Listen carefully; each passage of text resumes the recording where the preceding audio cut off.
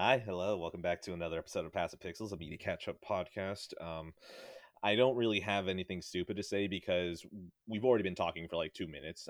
So if you want to pay me for those 2 minutes, I've recorded it, I will edit it, and I will send it to you for $1,000. Dorian, are you okay if we split that down the middle, or do you want to try and negotiate that? No, I think 50-50 is honestly fair. To be Okay. honest, you should probably get a bigger chunk because you do all the Mm, editing and shit. But you've already offered it, so no take backsies. No, that's the smart move. That's the smart move. I was stupid and I over offered, and that's what you do whenever money's involved. You try to make sure that the other person is screwed over almost immediately. Go get yours. Exactly. So that's our preamble. Good enough. Whatever. I kind of want to get out of here. All right. My wife is probably headed home right now. She said chicken nuggets from McDonald's, so it's like, man, I gotta. The quicker we're done here, the quicker I can get my chicken nuggets. So like, I'm kind of digging that. If we can hurry this up, this is gonna be great. So yeah, I'm gonna get this list out of the way. I've got Thomas Was Alone, The Pacific, Assassin's Creed 3 Liberation. I forgot I even played that. The Shining, Deus Ex Human Revolution Director's Cut, Prey. Yeah, look who showed back up. Pixel Junk Shooter Ultimate, Downwell, The Good, the Bad, and the Weird, Apex Legends, and BoJack Horseman Season 1. Now, Dorian, I'm going to go ahead and take like a 5 hour nap. Go ahead and tell me your list and then wake me up. It's actually not as bad as recent weeks, but yeah, it's still sizable. I No want you to video know games. that the key that I'm hitting right now is X on my X keyboard. X to doubt. Yeah, no Yep, kidding. yep, Yeah, just yeah. Just again, I'm gonna say it again. No video games. I'm very proud of myself. I have been playing Overwatch casually, but I'm not mentioning that. So, yeah. mhm, Anyways, mhm. Twin Peaks: The Return, Better Call Saul, Jumanji, Apollo 13, Kingsman: The Secret Service, Three Billboards Outside Ebbing, Missouri, In Bruges, Seven Psychopaths, Knives Out, Once Upon a Time in Hollywood, Parasite, Spring Breakers, Singing in the Rain, The Martian, Wild Strawberries, Mother, House of Flying Daggers, The Babysitter, Dreams, and The Prestige. Okay. You know what? That was actually only a 2 hour nap instead of a 5 one. So now I'm a little cranky. Do you want to get started or shall I? Well, again, I got more, so I suppose I should. Okay, fair enough. Yes. And let's just bump a couple off the way quickly here. Okay. Okay. I'm going to do my TV here and just kind of get this out of the way. Mhm, So, mhm. Twin Peaks: The Return. Look, I'm still working my way through it. I've been busy lately, so I haven't had chance. Basically, I've still been prioritizing my one movie a day. And that's like kind of gotten priority above all else. And by the time I've done that, I'm like, okay, let's just play a couple matches of casual Overwatch. So my TV watching has fallen behind a little bit. So I've got about 3 or 4 episodes, I think, left on Twin Peaks: The Return. I'm almost done, so I'm gonna, stifle a bit of conversation on that. A, so I can talk about it fully, and B, hopefully you end up getting off your ass and watching it eventually too. Uh, Look, you mean getting back on my ass to watch getting it. back on your ass. There you go. But I do want to say I watched in that period. I did watch episode 8 again, and man, I gotta say, episode 8 of The Return. I've talked about it before, but that honestly, besides I think International Assassin of Leftovers, and maybe I forget. I always fucking forget the name of it, but the one from Mr. Robot season 4. I'm Uh, sure you know the one I mean. Um, Proxy authentication required, Yes, yes, 407. yes, yes. Besides those 2 episodes, and it might be tied with the Mr. Robot one. International Assassin's still my favorite, but I think episode 8 of Twin Peaks is like right fucking there in that top 3. Absolutely incredible hour of television. And watching it for the second time, I was like, yeah, this is just fucking so far and beyond most anything else on TV. It's so goddamn good. So, but definitely gonna watch more soon, and hopefully by the next episode I'll have it finished. All right, listen, we're just going to go ahead and throw this in here because, it was going to come up anyways. You literally the day before recording, I'm sitting in bed. I, for once, am not doing something else. And I'm like, oh man, I'm here. I actually finished scrolling through my phone. What? Like, I went through Mercari, I went through OfferUp, I went through Discord, I went through Slick Deals, and we're good. I scrolled through Instagram, I scrolled through Snapchat. We're all good, baby. I can watch something now. And then I'm looking at the screen and I'm just like, things are a little bit too interesting in Discord now. I'm just going to keep scrolling. And then it reached 10 p.m. and I try to go to sleep around midnight. And since you told me that the first episode of Twin Peaks is literally just an hour and a half, it's like, Yeah. could I watch that first episode and then just like go to sleep then? nah, I need my 2 hours, baby, right? So I told myself, you know what? There's another show that I've been looking at that I'm going to start. And that show that I'm throwing in here is BoJack Horseman season 1. I know that I usually try to leave the positive stuff at the end, but here we are now. So let's go back to Twin Peaks, because I feel like by me bringing this up, I am snubbing Twin Peaks a second time. So Twin Peaks is going to be this is the closest that I've gotten to starting it. So it shouldn't be much longer out of 10. So go on for you. Still no score. I'll score what I finish out of 10. Fair enough. Yeah. Okay. So, BoJack Horseman. I've unstarted this, and you know what? I've always heard that the first 6 episodes or so are like just this is a sitcom, right? This is a sitcom. You're gonna watch this, and you're not really gonna think anything much of it. And they're somewhat right, but I was way more impressed with BoJack Horseman than I was thinking, because it seems that even though I assume this is the lightest the show gets, I assume after this it just starts becoming, it's still comedic, but it still goes like, oh wow, that's darker than I expected. And so far, even just from the first 4 episodes, the fourth episode is probably what I am going to spoil, just because it's the fourth episode of the first season out of 6 seasons. So give me this one. I apologize. I would still give a spoiler warning, but this is one where it's like, if this spoils it for you, this might be something that convinces you to watch it. So I will give proper warning.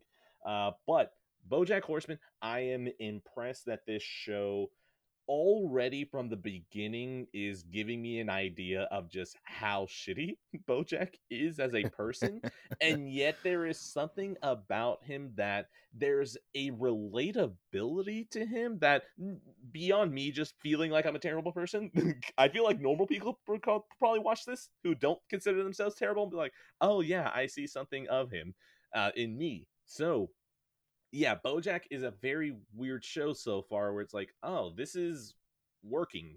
I would have assumed that he would have been an asshole this entire time, and it's just like, let's just see him get fucked up a little. But no, you just look at this and you just kind of know how he got there already. And this is just from first 4 episodes. But the fourth episode is what I want to talk about. So we're gonna do the three. Well, actually, no, hold on, Dorian. Is there anything that you want to say about BoJack before I go into the episode, or no? Yeah, I know actually. I really like BoJack Horseman, and if I can put on our time machine hats for a second and just kind of rewind time a little bit, this was back in the day when when something new was really, and this was a thing. You're not going to believe me. Like I know. If you're not old, you're like me. You're probably not going to believe this, but Old days. back in the day when there was something new released on Netflix, it was actually kind of a sign of quality. It was Shocking. an event. I know, it was an event. It was like, oh my god, something new on Netflix is coming. Like this, they have a great track record. This is probably going to be amazing. And BoJack Horseman was actually part of that. And I usually, like, at the time, specific animated series are really a tough sell for me in general. So it's not like something that I'm going to jump into. But Netflix had a stamp. To be fair, not even just animated; it would be adult animation. Yeah, adult animation, exactly. So it's a tougher sell for me, but Netflix had that bar quality at that point, so I jumped on it pretty much right at the start. And yeah, it's an incredible show. It's really well done. It only keeps getting better. And I actually need to go back and look because it's been so long since I've watched it. I don't even know if I finished it. Like I might have only watched I think I might have not seen the last season. So it's definitely something I'll have to catch up on eventually. Especially for maybe the show purposes if you get there, which I'm assuming you will because you seem to like it a lot. But Yes. yeah, it's a great show. It's BoJack is one of the most selfish fucking asshole characters you'll meet in a long time. But there's something that draws you to him and appreciate. Maybe because I'm a selfish asshole myself, so I see a lot of BoJack in me. That's the real problem, is that you see him and you're like, oh, that's a very human flaw. Like it's never anything like you know what, that could be clipped out of context, but screw it, it's nothing like, ooh, I hate the Jews, and it's like, that's not right, that's really hard to relate with. But if it's something like, oh, I'm very lonely and I am self-destructive and I handicap other people to a point to make sure that I'm not alone, it's like, oh, the loneliness part is that's relatable. Maybe not how you act out on it, but I could see how you got there. So there's something about that. Exactly. It's like, that's how do you even do this with a talking horse cartoon? But hey, sick. um okay, Yeah. so So that's basically all I had to say. So yeah. all right, the episode that I want to talk about, right, is the fourth episode. So this is one where it's like, do you feel convinced about this show? No. It's going to be spoilers, but like, listen in. Maybe that might convince you. If you already know the show, well then, that's okay. This isn't spoilers to you. But if you're on the fence and you're like, I should watch it, just tune out. This is one where I feel like I want to give proper enough spoiler tags. So 3, 2, 1. BoJack kneecaps his friend because BoJack doesn't want to be alone and basically hands him a video game that has ruined his life and given him severe, probably, I don't know, self-esteem issues about what he can actually accomplish. And that was something that was like, wow, that's actually pretty fucking dark. That, but I mean, like, it's let's be honest, okay, it's something that as soon as, oh wait, okay, I should probably, I guess, explain, because I am talking about spoilers and I am inviting people who have not seen the episode. So context. BoJack, he is trying to help his roommate Todd with a rock opera, and he's been trying to write a memoir for himself. And the author who will ghostwrite his memoir kind of calls BoJack out on his bullshit. And he's like, well, I mean, you're always putting down Todd. Maybe you should help him out. And BoJack's like, look, I'm not putting him down. I'm putting him up. He stays in my house for free. I don't even charge him rent.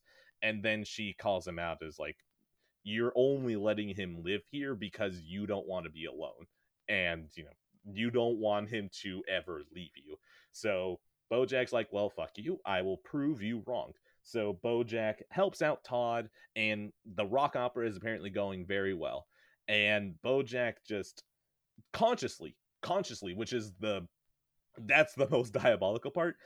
Todd tells a story about how he had gotten addicted to a video game like 10 years ago, and it was very destructive to his life because he would just not pay attention to his girlfriend. He got kicked out of his house because of it, and he feels like he is a fuck up more because he let that game take over his life.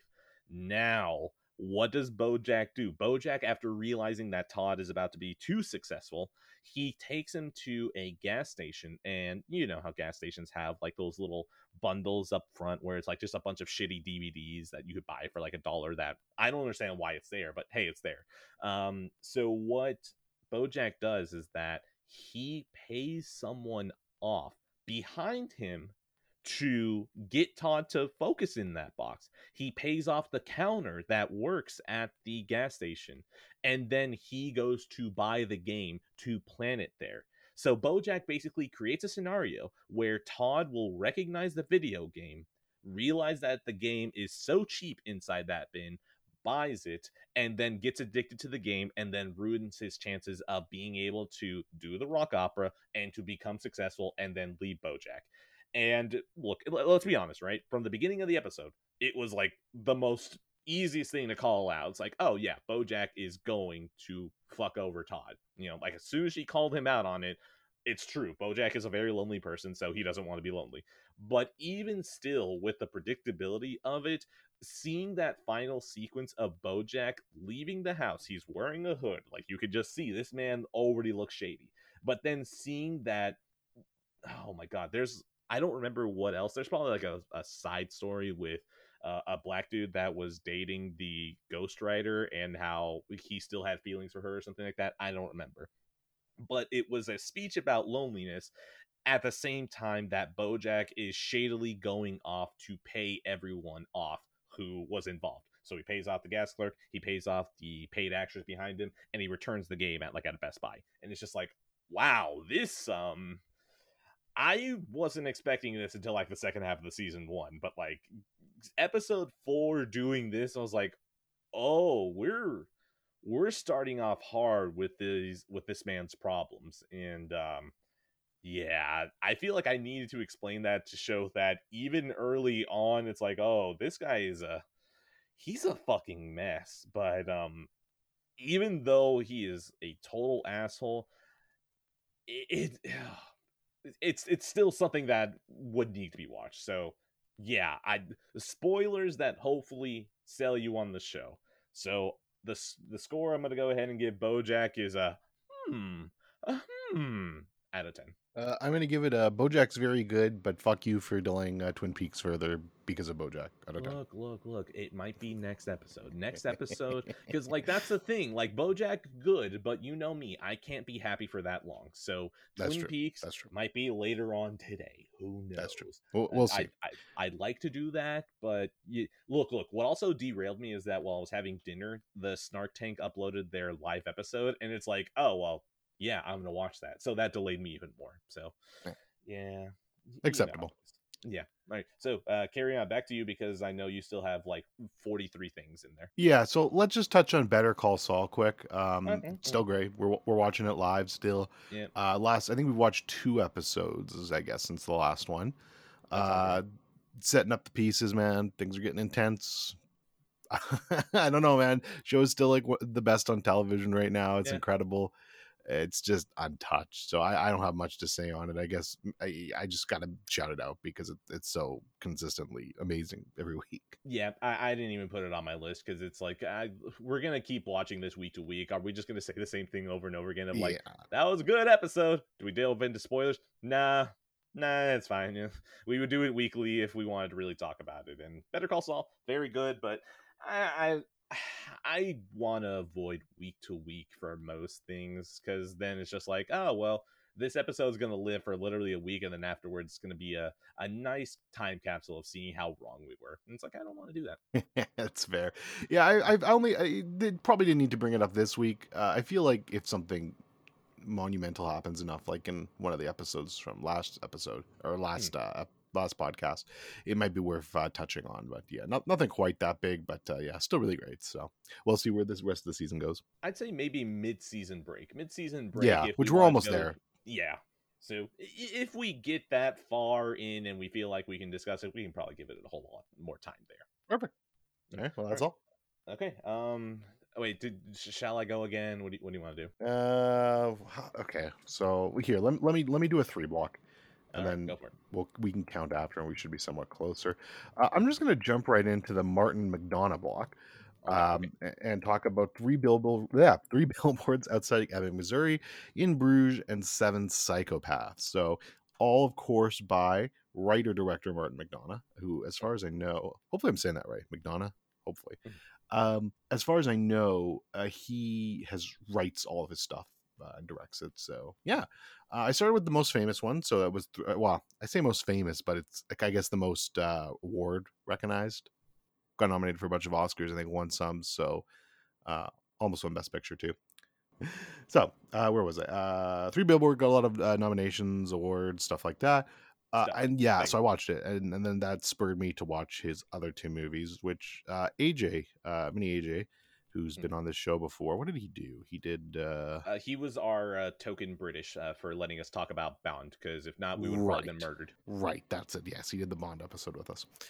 Yeah, so shout out to AJ for putting me on this guy's radar in general. Although I had heard of 3 Billboards before. The other 2, In Bruges and 7 Psychopaths, I hadn't. 3 Billboards, though. Wow, what a movie. Probably I think I ranked it second now for 2017 films. So I'd shot right the fuck up there.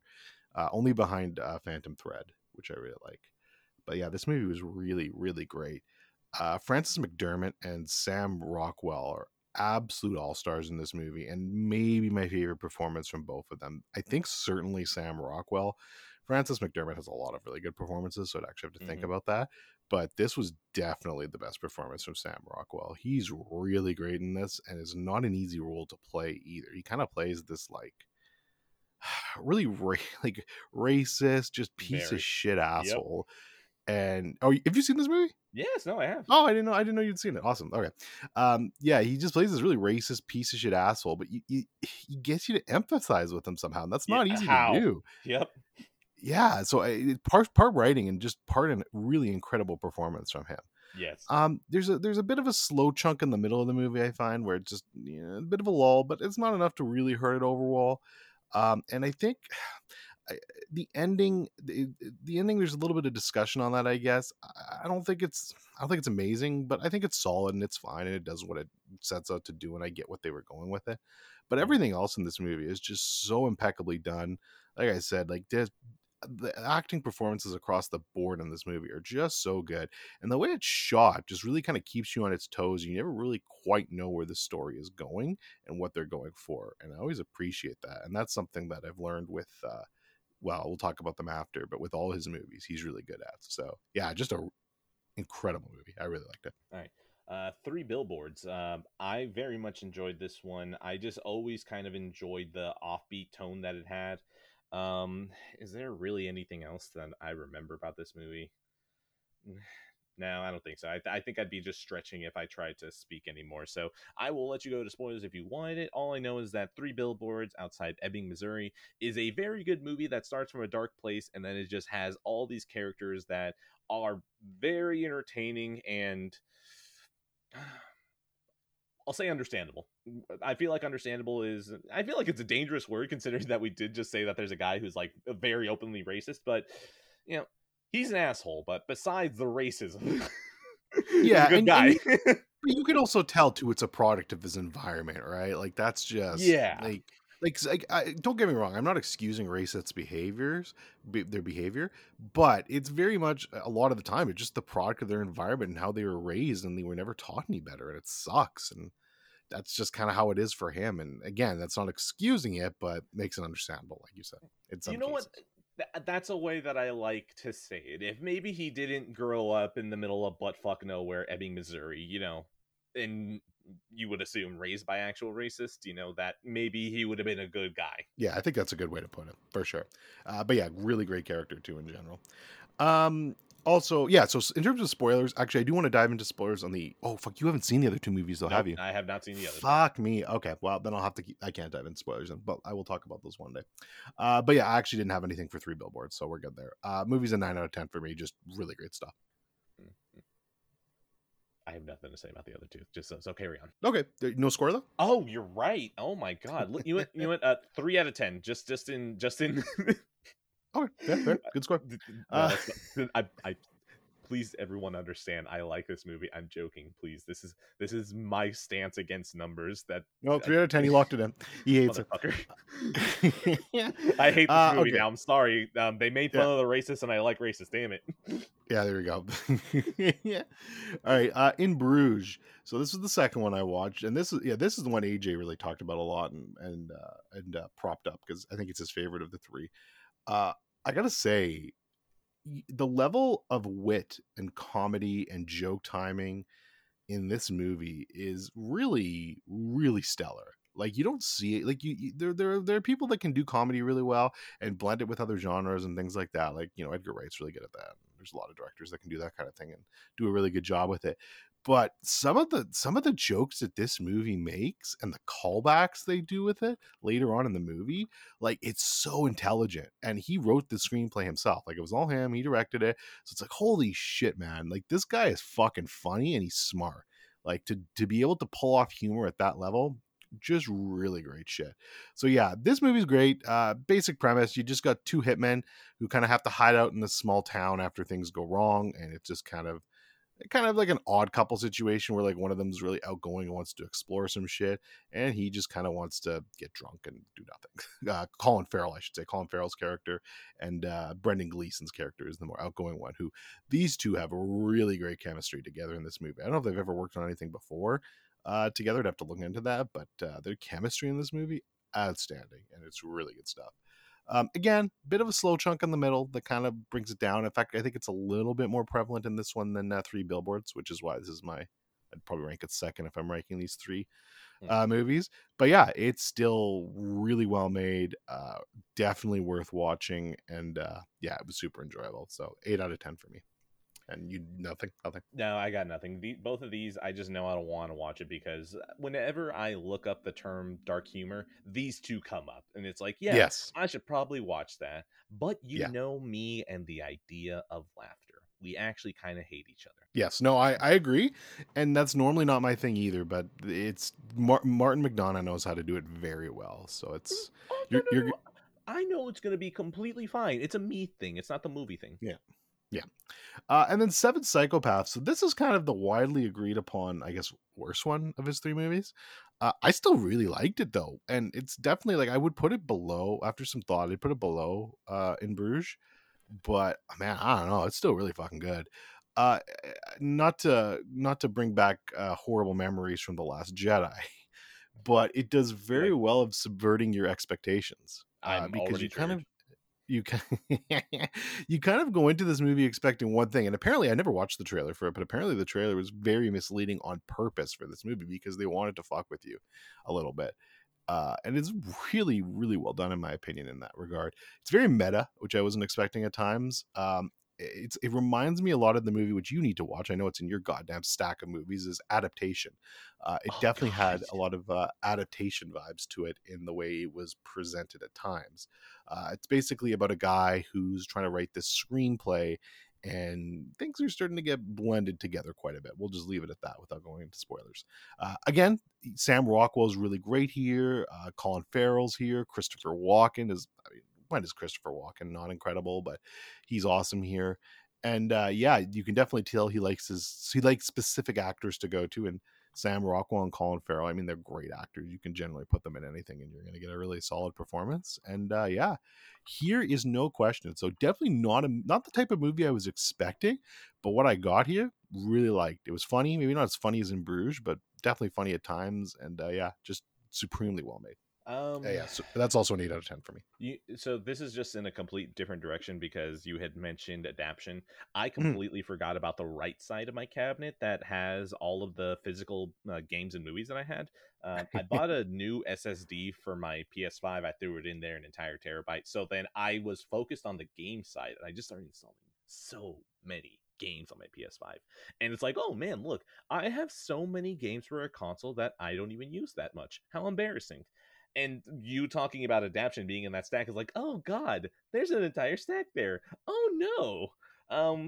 But at least if there's one positive that can come out of this, it's that I'm getting that movie itch. So Good. like I might be my focus might be coming back. We'll see. So maybe Good. I'm not going to promise adaption. I'm not going to promise. Who the fuck knows when I'm going to get to that one? All I know is that it's like maybe if the bug gets in me again, it's getting close again. We'll see. Cool. So yeah, great movie. And that is it for the Martin McDonagh block. I still have 15 left, but if you want to interject, you can. Otherwise, I can keep going. Up to you. So Mark, I didn't even give a score. Mark Oh, McDonough, sorry. I'm gonna go ahead and give that a score of. I have to really focus to say your last name, or else I'm gonna sound really dumb. Out of 10. Yeah, I don't know if I was saying it right, so fuck it.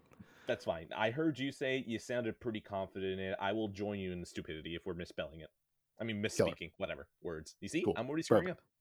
Perfect. Fuck us. Gary, carry on. All right. Oh, okay. I don't want to do my good three block yet, so let's do. Well, let's just go to the top. Let's do Jumanji. Look, Jumanji. So this was on my 4K collection watch. I have the 4K of this. Nice 4K cut, by the way. But again, I'm going to mention this every time I do this.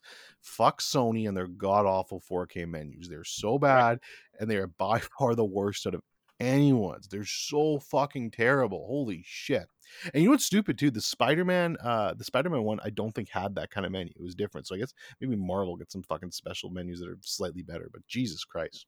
Anyways, Which one? Which one? The No Way Home. the new one, the No Way Home. Okay.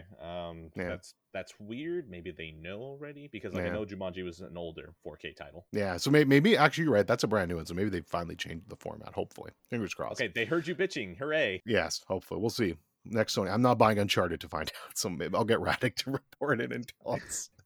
Dude, Special correspondent on the street, Radic for the 4K. there was an Uncharted 4K in my house, and it's like, wow, I'm kind of. No, you could test it if you want. I'm not. You think I'm opening that? I'm returning that shit. I already returned it. I already got my refund. Yeah, good We're job. good. Good job. Okay, so yeah, Jumanji. Look, this is like Groundhog Day for me. This is just another like, oh, I'm not feeling very well. What do I want to watch? Yeah, Jumanji's a good choice. That is true. I've seen this movie a couple times, like a few times as a kid.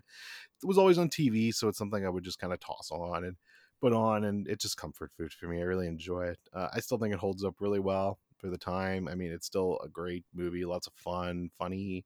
Robin Williams is a treasure. I love Robin Williams. I miss him. I wish he was still around. Funny guy.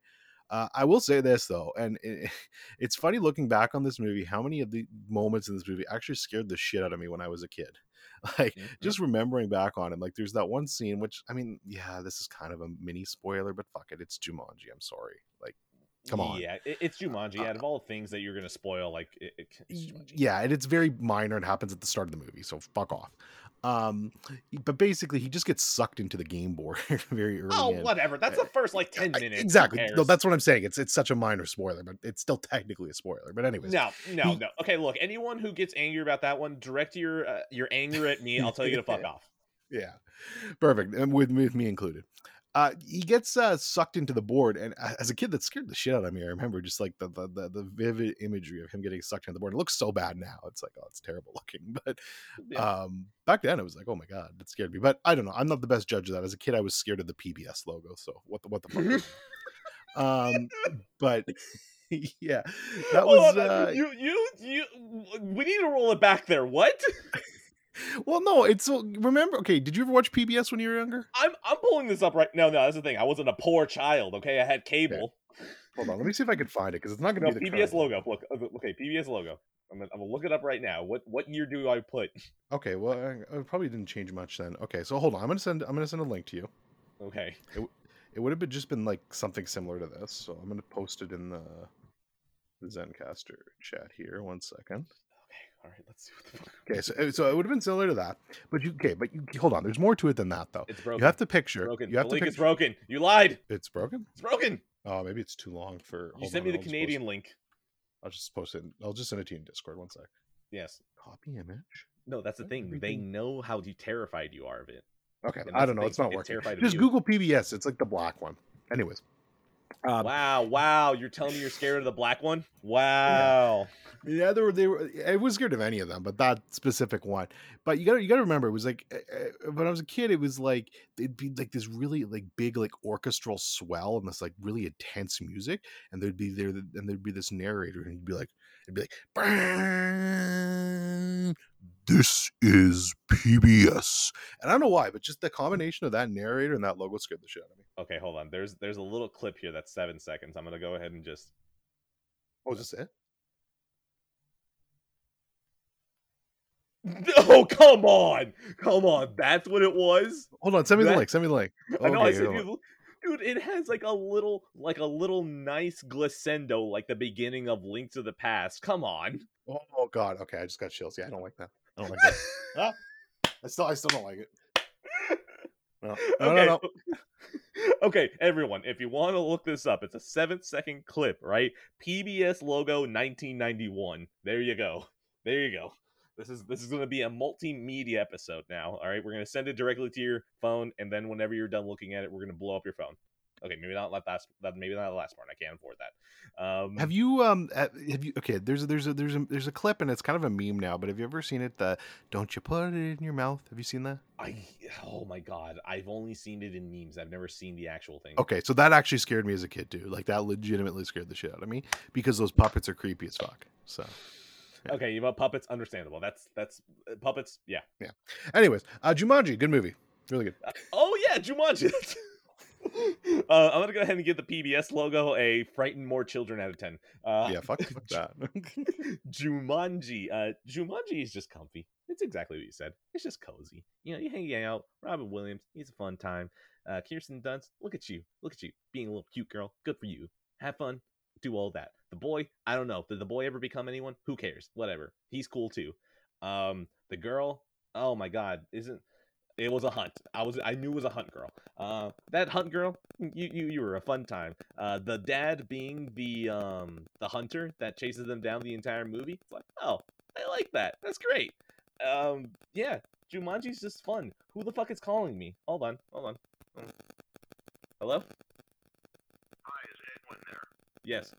Hi, this is Glenn calling for the police and trooper support. Of course. Our mission is to seek police training Yes. improvement, as well as to advocate for a death and Of course. disability fund for those officers killed Yes. or injured on the job Yes. with the passage of better laws. Yes. As a PAC, we're asking Yes. you to help us select people that will back Yes. the men and women in blue Yes. and effectively handle Yes. these issues.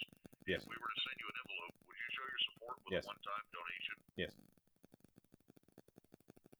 Yes. Yes. And remember, these men and women put Yes. their lives on the line to Damn it. Oh my god, this man. I was kind of hoping that that'd be worthwhile, but nope. Nope. All right. You know what's funny? That entire time, my microphone was my headphone was doing that weird clicking noise again, and I just fixed it as you finished. So I don't know. There was some that was like serendipitous. Whatever. It's okay because both that wasn't worth it. I was kind of hoping that they would just get really angry by me just saying yes over and over again. But whatever. I blocked them. Do I keep that into the episode? I don't know. We'll figure it out. By the way, Jumanji that kid was in a few things, but not much. That was basically certainly no Kristen Dunst. Let's put it that way. Okay, fair enough. I'm gonna go ahead and give a Jumanji a I don't know, the hunter screaming on top of the floating inflatable out of 10. I gave it a 4 out of 5. Okay. You know what? You've done a couple. I'm gonna go ahead and do one right here. Thomas Was Alone. This is the first time in the entire show that this has happened. I put a little dash right next to it. And usually whenever I finish something, I put complete next to it. This is the first time I put a dash and just put dropped because I'm done with Thomas Is Alone. Thomas Was Alone is a game that I was playing on Vita. It was probably an indie that came out. Actually, I don't even want to take a guess. Let's just say early 2010s, probably before 2015. I don't know. Whatever. It is a puzzle game where you just have blocks and you need to fit them in certain spots. Certain blocks have different physics or different jumping attached to them, and it also has like a narrative where they give these blocks personalities, and I think it's Stephen Fry that was narrating it. It's one of the British guys that when you hear, it's like, ooh, yeah, it's that guy. So just playing this, I've been slow playing this for like the last 4 years or so. And then at some point I just realized I don't care. There's just so much of this story where it's like Janet was angry about David, and David didn't understand why. Janet didn't understand, but yet he loved it. I don't care. And then playing like that, even just doing the block puzzles, like, yeah, they're block puzzles, but I'm fine. Like, to be a puzzle game, like, you have to be way better to like justify your existence, because there are some damn good puzzle games out there, or games that aren't even puzzle games that have puzzles in them that are very good. So yeah, Thomas Was Alone. I was like, I'm fine. I just at some point I realized I was doing it out of obligation because I just wanted to finish it, and so I just deleted it off of my 3 Vitas, and I'm not going back. So, Dorian, do you have any experience with Thomas Was Alone, anything like that? No, but maybe if Thomas doesn't want to be so alone, he should get some bitches.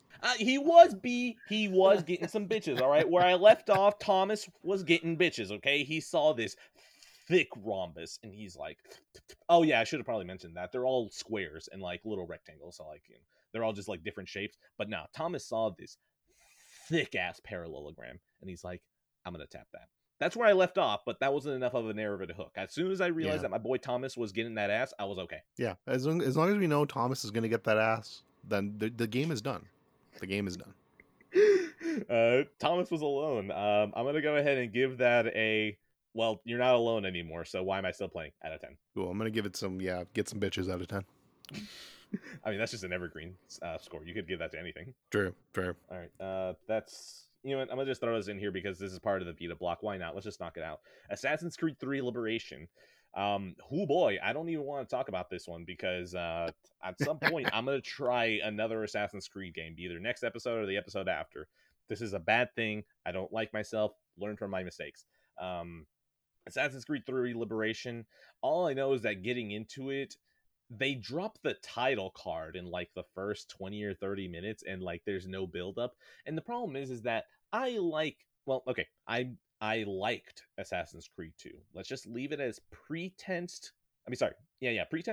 Pretense liked, because if I played that game now, I feel like I would hate it. So I liked Assassin's Creed 2. I have no idea if that's true now. But when that title card drops and it's like, oh, we're living the life, brother. May we never lose it or something like that, and then you just hear and it's just like, oh my god, that theme is fucking hot. And you just see Ubisoft presents an Ubisoft Montreal production, Assassin's Creed 2, and it's just like, oh, that's fucking hot. The problem is that if you're not living up to that, why even bother? So this intro drops and it's just thrown out. It's like, wow, cool. You don't care about this game, neither do I. And I kept trying to play it from a little bit after that. It's like, okay, you know what? Let's see what the gimmick of the game is, which is that you can either dress up as a slave, you can dress up as a noblewoman, or you can just dress as an assassin. It's like, okay, slave, noblewoman, assassin. That seems like a cool mechanic. But the problem is I never got to explore the mechanic because, honestly, the frame rate in this game was like 10 on the Vita. And I was like, well, I'm not dealing with this. So then after about an hour, I deleted it. And I got back like 4 gigs on my ridiculously expensive micro SD card from the Vita. So, yeah, Assassin's Creed 3 Liberation. I'm going to go ahead and give that a fuck off out of 10. Dorian, do you have any experience with Assassin's Creed 3 Liberation or 3, or do you just want to bitch about Ubisoft for a little bit? Either way, I'm happy. No, I've actually always disliked Assassin's Creed. That's like one series that I've never liked. I played the first one when it came out, and I hated it. I didn't hate it. I just thought it was very overrated and mid.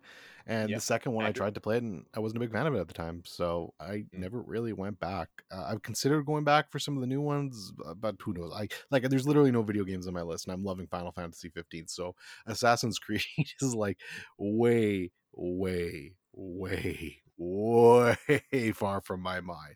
Really anything Ubisoft related. So yeah. You know, the weird thing is that I feel like if you tried Assassin's Creed 2, knowing where you are now, where you enjoy yourself a story, you enjoy yourself some characters over the gameplay, I feel like you would end up liking it, which is... Well, I might. Shout out to Sugar Shane, because he sent me that PS4 copy of it remastered. It was like, you have to play this at some point. So I haven't.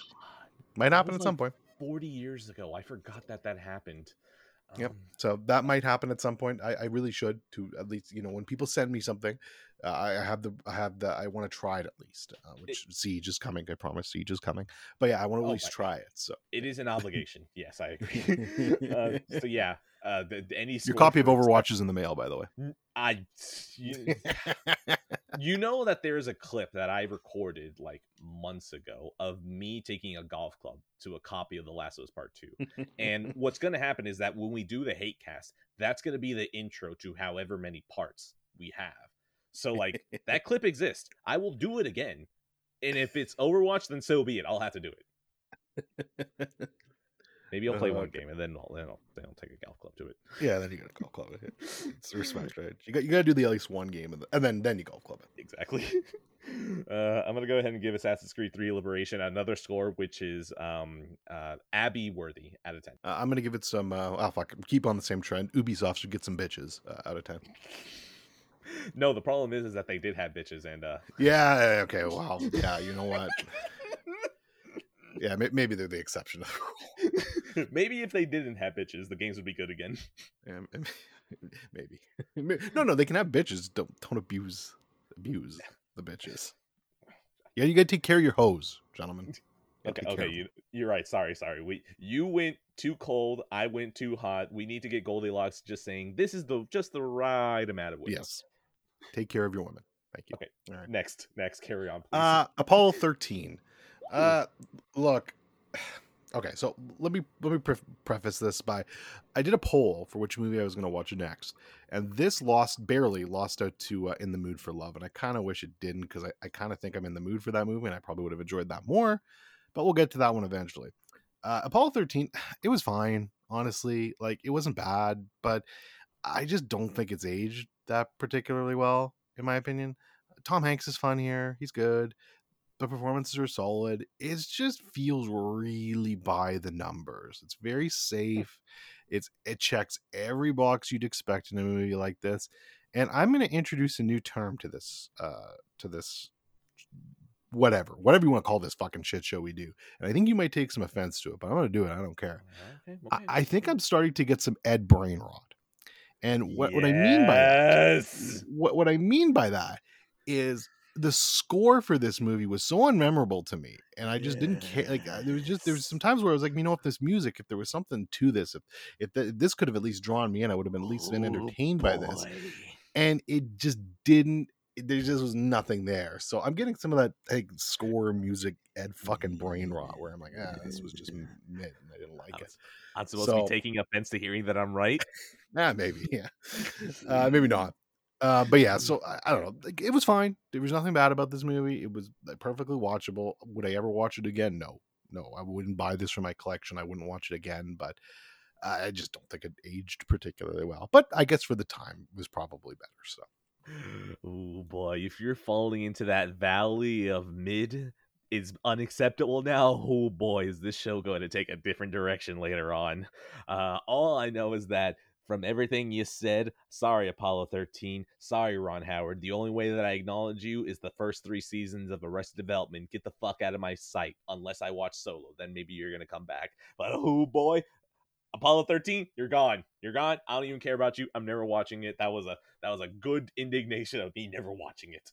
I'm actually surprised you've never seen that one. I figured you would have, but yeah. You see, that was for some reason I was just never around the TV when TNT was just always showing it. Yeah. I don't know why. Fair. Dude, that really is one of those movies that just was always on TNT. But yeah, Apollo 13. Fuck off. I'm a first man boy. Damien Chazelle out of 10. Yeah, it's a 3 out of 5 for me. It's perfectly fine, but it's just there. Let's continue on that kind of train. Although, so I at least this one was a bit more memorable to me. Let's talk about Spring Breakers. Boy. Yeah, let's talk about Spring Breakers. Literally, here's my first note. If I had to hear James Franco say Spring Break one more time, I probably would have just killed myself. You know what though? I didn't hate this movie. It's different. Like, I gotta give it some credit. I've never really seen something like this. It's just I don't know what they were trying to accomplish with this movie. I don't know what the message was here, but I didn't hate it. And I mean, I don't like it. I don't love it. Confused right now. Yeah, no, I get it. I see. That's the thing. I didn't like. This. It's very much on the meh scale for me, but I guess I'm slightly more positive on it than Apollo 13 because at least it was different. Like, it wasn't by the numbers. So I don't know, man. James Franco was horrible here. He was annoying, but everything else was just so bizarre. The way this movie shot is just terrible, but I don't know, man. That's a really hard fucking movie to explain. You want to try? Okay, no, hold on. Wait, what am I doing? Explain this fucking movie? Okay, all right. Let's go ahead and explain this. Who the fuck cares? Spoilers. If you really care about spoilers for Spring Breakers, God help you. I can't help you. You need to find religion of some sort. Spring Break. These 4 girls are robbing a bank, and then I think they accidentally kill someone, but they rob the bank. Oh, it was a restaurant. Okay, whoops. So even probably stupider. They robbed a restaurant for money so they can go on spring break. And then James Franco shows up, and he's, I assume, some sort of gangster. Like, that's about it. Like, he may be a drug dealer. I don't know. But then he takes him under their wing, and then they just do things. That's about it. That's it. They literally just do kind of things, and then they kind of like weed out the girls one by one. They go home. And it ends up with there being just 2 of them. And like then James Franco just fucking unceremoniously dies. Yes, we're spoiling it. Fuck off. Oh, he dies. I didn't even remember that. Yeah, he just gets like they literally like I guess they're doing like a final like heist or just planning to kill people. I don't know. They never really explain. And they just walk up with guns and like James Franco gets popped right away. He's dead. But then these 2 girls in bikinis and like fucking ski masks, they're just shooting everyone up and killing everyone, and it just kind of ends there. I'm like, what the fuck did I just watch? Like, I really don't understand what the message of this movie was supposed to be, or if you just wanted to like look at cute girls in bikinis. Maybe that was it. I don't know. No, the message is that every Disney star needs a moment where they're like, look, I'm not a girl, I'm a woman, and I do sex. And so, this was that for Vanessa Hudgens and the other one, the one that has looked like a teenager for the last 40 years. Whatever, you just look her up because Demi Lovato. No, that's not Demi Lovato. Demi Lovato is the one who lost her mind. Oh my god, Wizards of Waverly Place, whatever that is. I'm not even gonna look up her name. Just Ashley okay, go for it. Benson. Oh, Selena Gomez. Selena Gomez. There we go. There we go. Yeah, her. That's what it maybe is. I don't know, man. But either way, this movie's like, I want you to know that between this one and Apollo 13, you're having a lot of my takes right now, which is, wow, this movie was really weird and it was probably bad, but at least I wasn't bored. So, Yeah. I'm a little terrified right now. Yeah, like I under like I like the like my like I'm looking at Letterboxd right now, and people that I follow, we've got 2 stars, 4 stars, 1 stars, 3 stars, 1 stars. It's like, yeah, it's all over the place, and I get it. Like I completely understand that, because I don't know what to expect with this movie, because it's just so there's nothing like it that I've seen in a while. It's just bizarre and weird. And I guess that director, Harmony Korine, whatever, I guess he makes a lot of kind of weird out there shit. I've heard of Gummo before. I've never actually seen it, but it is one I want to check out at some point. So I might watch that and just kind of, actually I'm gonna add it to my watch list right now, because I've heard it's different enough. Of course, it's not streaming anywhere. Oh boy. But yeah, so we'll check that out at some point. But yeah, so I don't know, whatever. 3 out of 5. I've spent too much time on Spring Break. So, yeah, you know what? I don't even remember if I talked about what my experience with this movie was. Okay, you know what? Whatever. We're just gonna do that anyways. If I did, then I'll cut this out. Yeah, no, go Spring ahead. Break. Yeah, this is a movie that I was like, oh man, this got indie creds. Like I watched this contemporary. Like I think so. I just remember watching this and just being like, "Ooh, that a hot girl? I like hot girl." And but the thing is like I think around this time I'd watched something like Silence of the Lambs, so it's like, okay, I still have taste, but also oonga booga, right? So I'm just watching this and I'm like, what is going on? There's nothing going on. And then when you get to like the last 20 minutes and it just becomes like, it's like if you gave a music video Valium, when you just have James Franco over and over again going Spring Break, and the camera just starts swooping across and it just starts showing things as slow as possible. It's just like, why do you pace like a Western right now? Like, this is the slowest shit that I've ever seen, and it's just Spring Break. Look at all my shit. I got all this shit. And it's like, man, no wonder James Franco got pinched for Me Too. Like of course. If you were perfect as this guy, like, of course you were. So, like, I hate this movie. I hate this movie because it just felt like it doesn't go anywhere. This actually literally feels like a waste of time. No, like, it really is. I'm pretty sure that if I watched it now, there might be enough visuals for me to get through. But back then, I wasn't having it. And I'm pretty sure at this point, I don't want to watch it just to be like, why would you do this? But then again, now that I'm literally finishing that sentence, my brain goes, then again, I could watch it literally from just a standpoint of why are you doing this? So, you know what? I'm never going to watch it again, but if for some reason I walk into a room and somebody's always watching it and, you know, their pants are on, I might stick around to watch it. I feel like I need to add that last caveat because, you know, that's totally a possible thing that could happen if someone's watching Spring Break. So I'm going to go ahead and give a Spring Break. Oh, go for it. Go for it. No, I was just going to say I literally wouldn't watch it with them, but I would stand like just out of the door frame so they could hear and just be like, Spring Break, and just add a few every now and then so they don't know like which is coming from the movie and which is from me. I love the idea that like you go into someone's ceiling, right? And they have a surround sound system, and you Atmos, baby. You there are manually in the ceiling giving them Atmos, going Spring Break, and like that's the only time that Atmos kicks in. Spring Break, and they're just like, oh shit, what? Damn, my speakers are kicking it up there. Wow, this is a great audio mix. Oh fuck me. Yeah, give it your rating. Move on. Why did we spend this much time on Spring Break? Yeah, way too much on Spring Breakers. You know, I'm going next. We need to wash off for a little bit, okay? Hold on. Actually, I gotta do one more because I actually just thought of a bundle and I need to bundle these together and because this is gonna make sense. So yes, let me do one more. Okay. So that was we started with oh my god, it feels like we've been talking about Spring Breakers for an hour. What did I just talk about before that? Yes, it really has. Dude, it's like the last 20 minutes of the movie. It's a time warp. What did I literally just talk about before that? Fucking... It was Spring Break. What else were we talking about besides Spring Break? I literally just talked about another... Oh, Apollo 13. Okay, so Apollo 13, Spring Breakers, and now I'm going to talk about The Babysitter and complete my mid-trilogy. Middle G, we'll call it. Yes, Mid-G. The Mid-G. And it's actually good that I saved this for last because this is actually my favorite out of the three, and I'll get into that. Okay, we'll see how because this Ed's goes. about to have an aneurysm in, Great. we'll say 2 minutes. So get ready.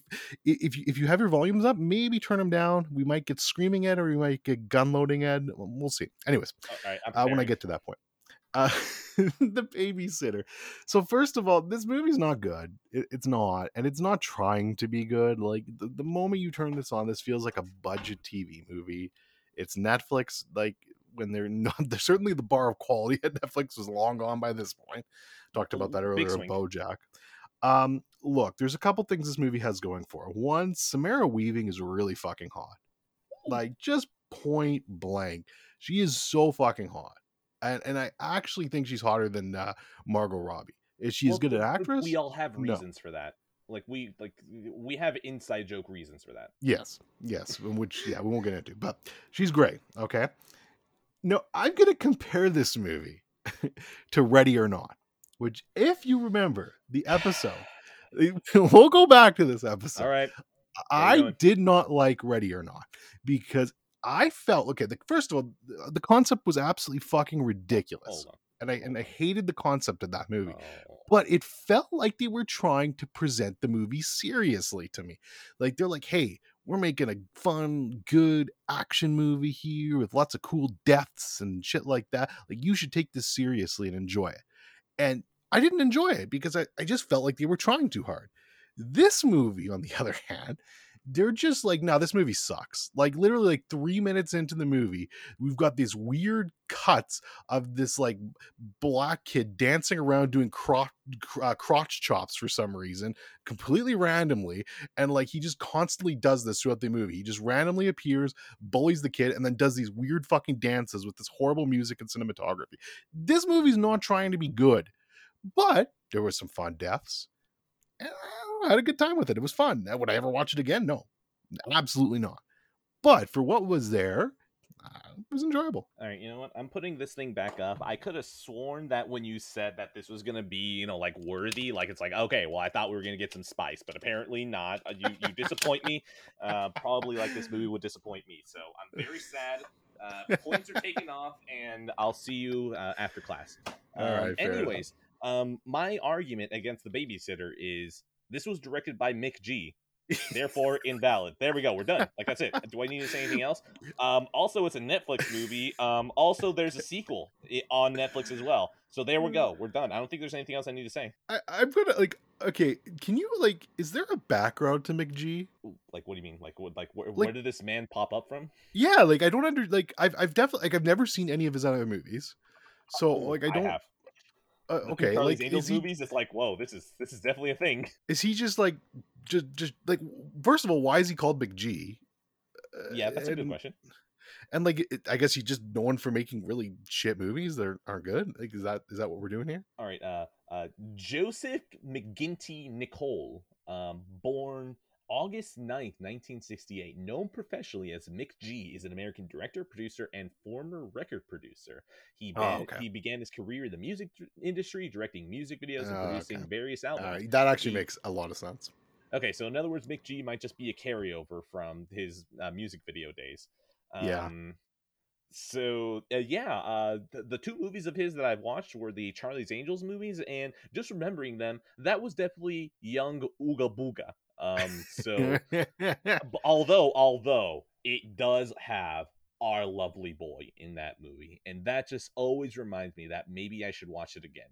Do you remember who is in Charlie's Angels Full Throttle? No, I haven't seen it. Who's in it? Justin Theroux. Oh, Justin Theroux's in it. Good for Our him. boy is in that movie, and he is the most Irish motherfucker you've ever seen. He plays Seamus O'Grady. Yes. I can't even remember. There's a certain line where whenever they're in the warehouse, and then you hear, "Oi!" You hear him, and then you hear the music. Those notes are ingrained in my fucking brain. There's no reason that Charlie's Angels Full Throttle needed such a ridiculous music sting with him walking in. And I think he even said something like, you thought I'd get away with it, didn't you? And it's like, Jesus Christ, what the fuck? Yeah, they're always after me, Lucky Charms. All I know is that I hate that you've done this, but now you've convinced me through talking about The Babysitter that maybe I should watch Charlie's Angels Full Throttle again because I Dude, need the to fucking figure out. cast in this movie: Cameron Diaz, Drew Barrymore, Lucy Liu, Demi Moore, Bernie Mac, Justin Theroux, Crispin Glover, Shia LaBeouf, Luke Wilson, Matt LeBlanc, John fucking Cleese.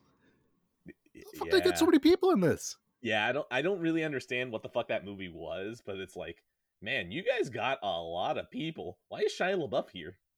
What? Wait, Bruce. Well, Willis he's an is here? actual human cannibal, so they probably just paid him in some meat and they were able to. Wait, no way, is Shia LaBeouf one too? Yeah, he's an actual human cannibal, Shia LaBeouf. God damn it! Well, actually, I don't really care about Shia LaBeouf, so it's not like I feel really bad. But damn it! Wait, why am I still saying damn it? I don't care. Well, Yeah. Whatever. You know. No, he actually caught me in the woods once and tried to eat my arm. I barely got away. It was a very scary experience, but yeah. Do you have any way that I can set him up for a meeting? No. Understandable. Please, everyone, forget that I asked that. Yeah. Charlie's Angels Full Throttle. I'm gonna go ahead and give that I need to watch that again because I remember the ending of the movie where Demi Moore and Cameron Diaz are driving a very nice Cobra at the end, and they flip the car and it spins full on 360, and they're just like, "Whoa!" Out of 10. All right. We're talking about the Babysitter. Who cares? The Babysitter is a 3 out of 5. I'm done talking about mid movies. It's way too much time for those 3 movies. Move on. Go. You know what? I usually mean to myself, but I'm gonna say it, okay? I feel like this episode's been a good one so far. The next show that I was gonna go to, The Pacific. I don't. I thought we said we were stopping with the mid stuff, Ed. I'm just kidding. I'm going to fucking strangle you. I'm going to get the Japanese to brutalize you, open up your goddamn head, and use it as a soup bowl, okay? Because that's what I saw in the Pacific, okay? I saw one of those Japs over there, head cracked off, brain soup, okay? Blood in there, and they're just throwing little rocks in there, okay? The show's fucking brutal. All right, moving on. The Pacific. Last episode, I talked about it. It's like, ooh, man, all right, this is a little bit of an iffy show, but I still like it. The last 2 episodes, I then watched it right after the recording, and those 2 episodes are very, very, very good. They actually brought it all together to make me very happy with the show. It still pales in comparison to Band of Brothers, but these are still good 2 shows that you can back to back. So The Pacific, totally worthwhile. Absolutely. The last 2 episodes, they took it up another level where those 2 episodes did feel like you can probably fit those in Band of Brothers and it wouldn't feel out of place. But yeah, The Pacific, it has its flaws, but it's damn good. So The Pacific is going to be recommendation out of 10. Pacific is, that's on my list. I mean, assuming I like Band of Brothers, which if I don't, God help me, because everyone loves that. But, I actually think that if you don't like Band of Brothers, I might have to bomb all of Canada. Well, then in that case, Band of Brothers more like Mid of Brothers. No. You know what? I'm going to get that. I'm going to get those actual soldiers to show up at your house. Even if I have to move their coffins into your doorstep, I will do this. So yeah, no, I'm almost done Twin Peaks. Once I'm done Twin Peaks, Band of Brothers is absolutely next. After Band of Brothers, I'm going back to Ozark because the final season of that just dropped. Then I'm probably doing Doctor Who because I said I was going to catch up on that, and then maybe after that I'll look at the Pacific. So it'll be a while away, but I'll get to it. All right, perfect. I'm going to go ahead and give the Pacific a score of mid peaks out of 10. Cool. It's a wow. You just said cool. Okay, we're okay. Perfect. We have it settled. Twin Peaks is mid. Carry on. Oh, it was a Twin Peaks show. Oh, fuck you. Fuck you. I just realized that. Yeah. No, fucking, I'm gonna give it a fucking the midget dancing around from, oh fuck, I can't say midget, little person dancing around from Twin Peaks, clapping his hands, and he's probably laughing that people died in the Pacific. Oh god, that's terrible. Out of 10. Fuck me. That's a winner right there. Yeah, just cut that out. No. Look, I'm cutting the midget part. I'm gonna. Yeah, cut the midget part. Oh, fuck. Now we're saying okay. Now we're saying right. okay. You know what? No, we're saying again. I'm gonna cut that other part. That other part. But the score stays. Yeah, fine. Let's keep the score. I don't give a shit. Whatever. Cancel me. Fucking get me off this earth. Let's just go right. I don't think that's how canceling works. You still live after. Well, no. I'll just fucking literally cancel my life. It's not just the fucking profession. If you're gonna cancel me, go all the fucking way. The problem is that every time that we log into the account, we have to actually do it through like customer service. So like we don't ever want to do it. Yeah, true. All right. Fuck dreams. I'm gonna talk about dreams. Let's get this out of the way. Right. So yeah, the Passive Pixel. Shout out to the Passive Pixel Discord. It has a movie club set up by Edwin. Advertisements. Yes, and every week or 2 weeks, something like that, they vote on a movie. I'm a little bitch, so I'm protesting and I'm doing it late because I'm a little bitch. All right, Some I'm gonna slide you the 20. Thank you for the advertisement. you're welcome. So I watched Dreams. This is like one from like 2 ago, but like the new one's Wes Anderson. I'm not going to watch that. Long story. Anyways, look, Long story. look. So this is by Akira Kurosawa, who's just one of the most acclaimed directors of all time. Like the man has so many fantastic movies in his library. I've only seen one of them, unfortunately, which was Ran, which was incredible, which Edwin actually gifted me. So thank you for him, or else I probably would have never watched that. A gorgeous Oh God, I steelbook. did that. Ew, that was disgusting. I regret that. Well, there's another movie too you gifted me that we'll talk about later. Oh, that's a good one though. So No, twice. no, that's the wrong joke. That's the wrong joke. Both of them are fucking good. I just want to be mean and say I don't want to be nice to you. There we go. There you go. Unfortunately, Dreams just didn't hit for me. It's actually well made and absolutely beautiful. Like if you're into, so I actually was thinking about this and how you describe Paprika to me almost feels like what you're getting out of Dreams somewhat. It's visually, like maybe not as wild visually. Like I can't say it's as crazy because that's obviously animation, and I haven't seen Paprika, so this is just kind of my head thought on this. But visually this movie is stunning, and there's so many, like the movie is all about Akira Kurosawa's dreams, so you're getting so much crazy imagery out of this and just really beautiful stuff.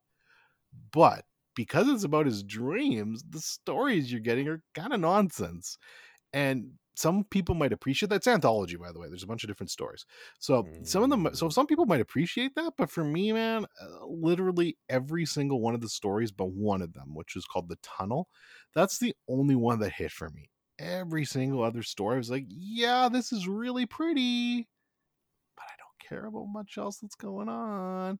And because of that, I just didn't enjoy my time with it. I think I don't hate it. And I totally get why people could watch this and have like a really goddamn good experience with it. But yeah, just not for me. Okay, let's go ahead and count it up. All right, you didn't care for it. Akira Kurosawa, anthology, comparisons to Paprika, sold. We're done. Sorry, Twin Peaks, you're gonna go in the back seat again because I watched it. It's free on YouTube, baby. Let's fucking go. No, I'm not gonna watch that. I take it back. I love it. It's a 10 out of 10. Fuck, the movie's garbage. It's dead. No. Fuck. I'm not going to watch this today because you should though. Honestly, I think you'll like this way more than I did. I think this is your shit. I know. Trust me, everything you said lets me know that I'm still in for this. But it's like, yeah, but it's a movie. Yeah. Look, my focus is slowly coming back. This one might be the one that kickstarts me back up, and it sounds right. But yeah, Twin Peaks is still the plan unless I end up putting BoJack Horseman because I don't feel like paying attention. So yeah, look, that's a compliment, okay? Twin Peaks, I feel like it deserves my attention. I'm not going to watch it unless I can't focus, all right? So Dreams, oh boy, I want to watch this sooner out of 10. It's a 5 out of 10. 2.5 out of 5 for me. How many do you have left? I've got 1, 2, 3, 4, 5, 6, 7. 7? Okay, I've got 11. So we're actually almost caught up. So you know what? Oh boy. Let me do a 3 block. Let me do a 3 block.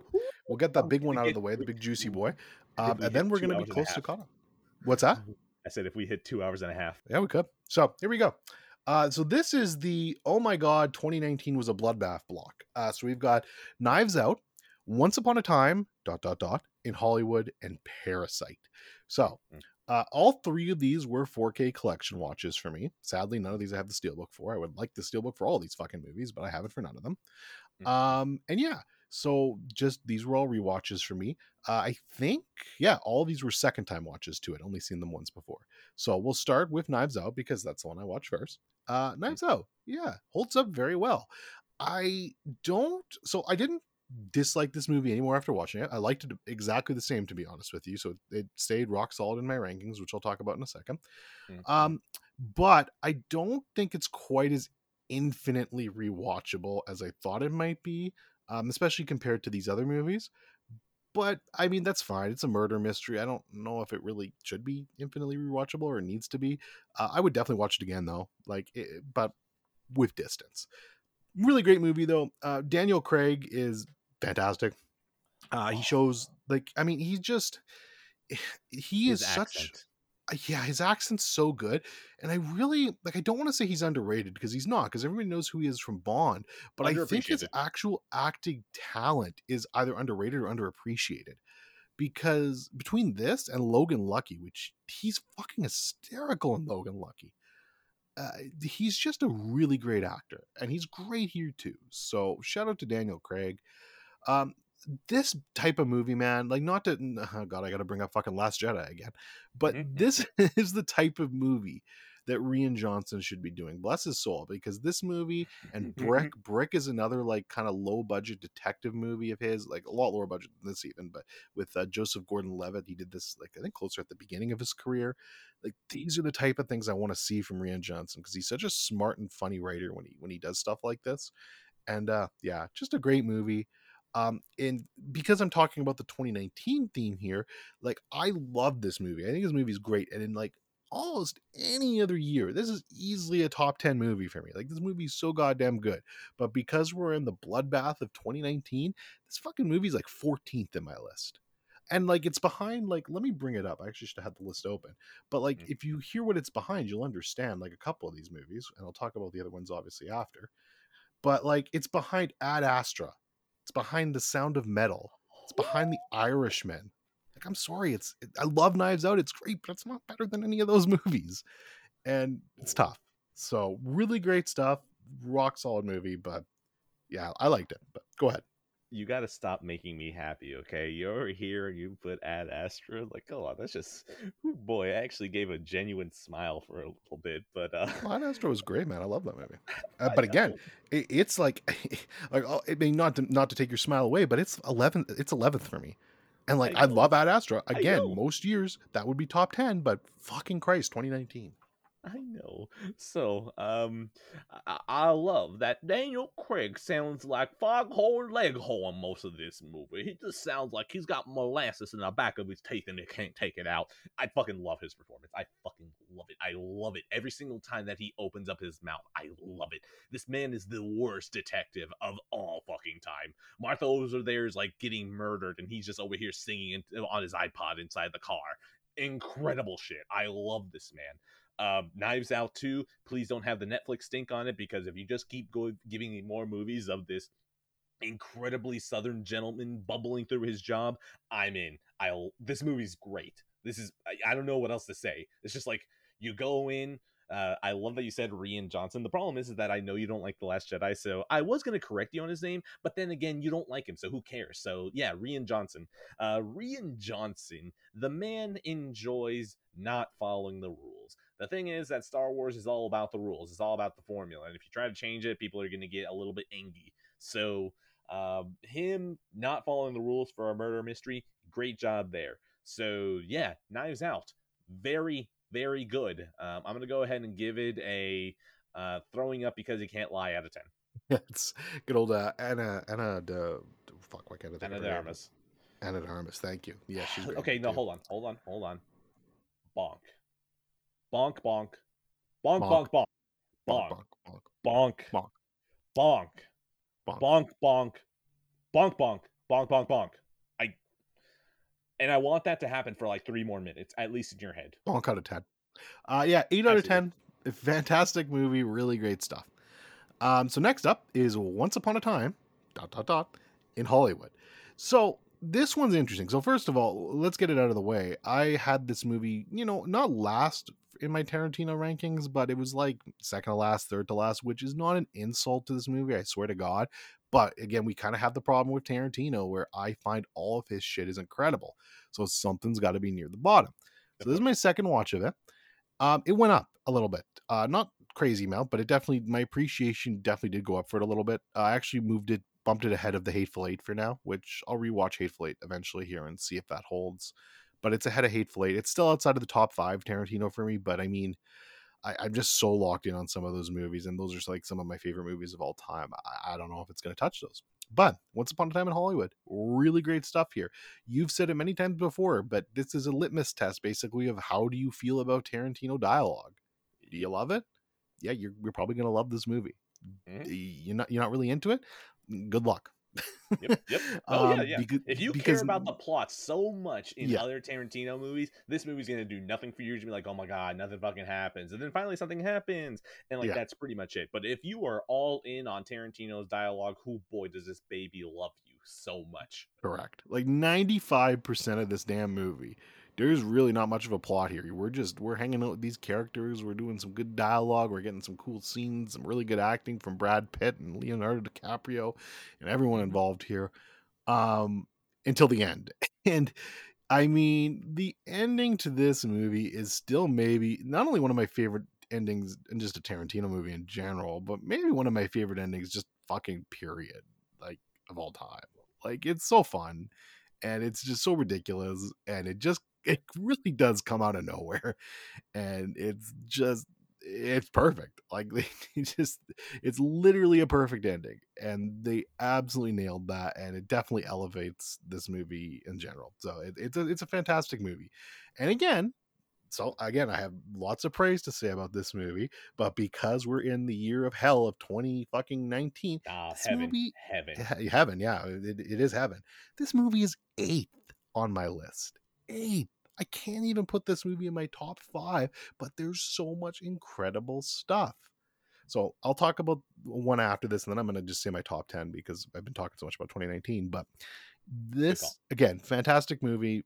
Love it to pieces.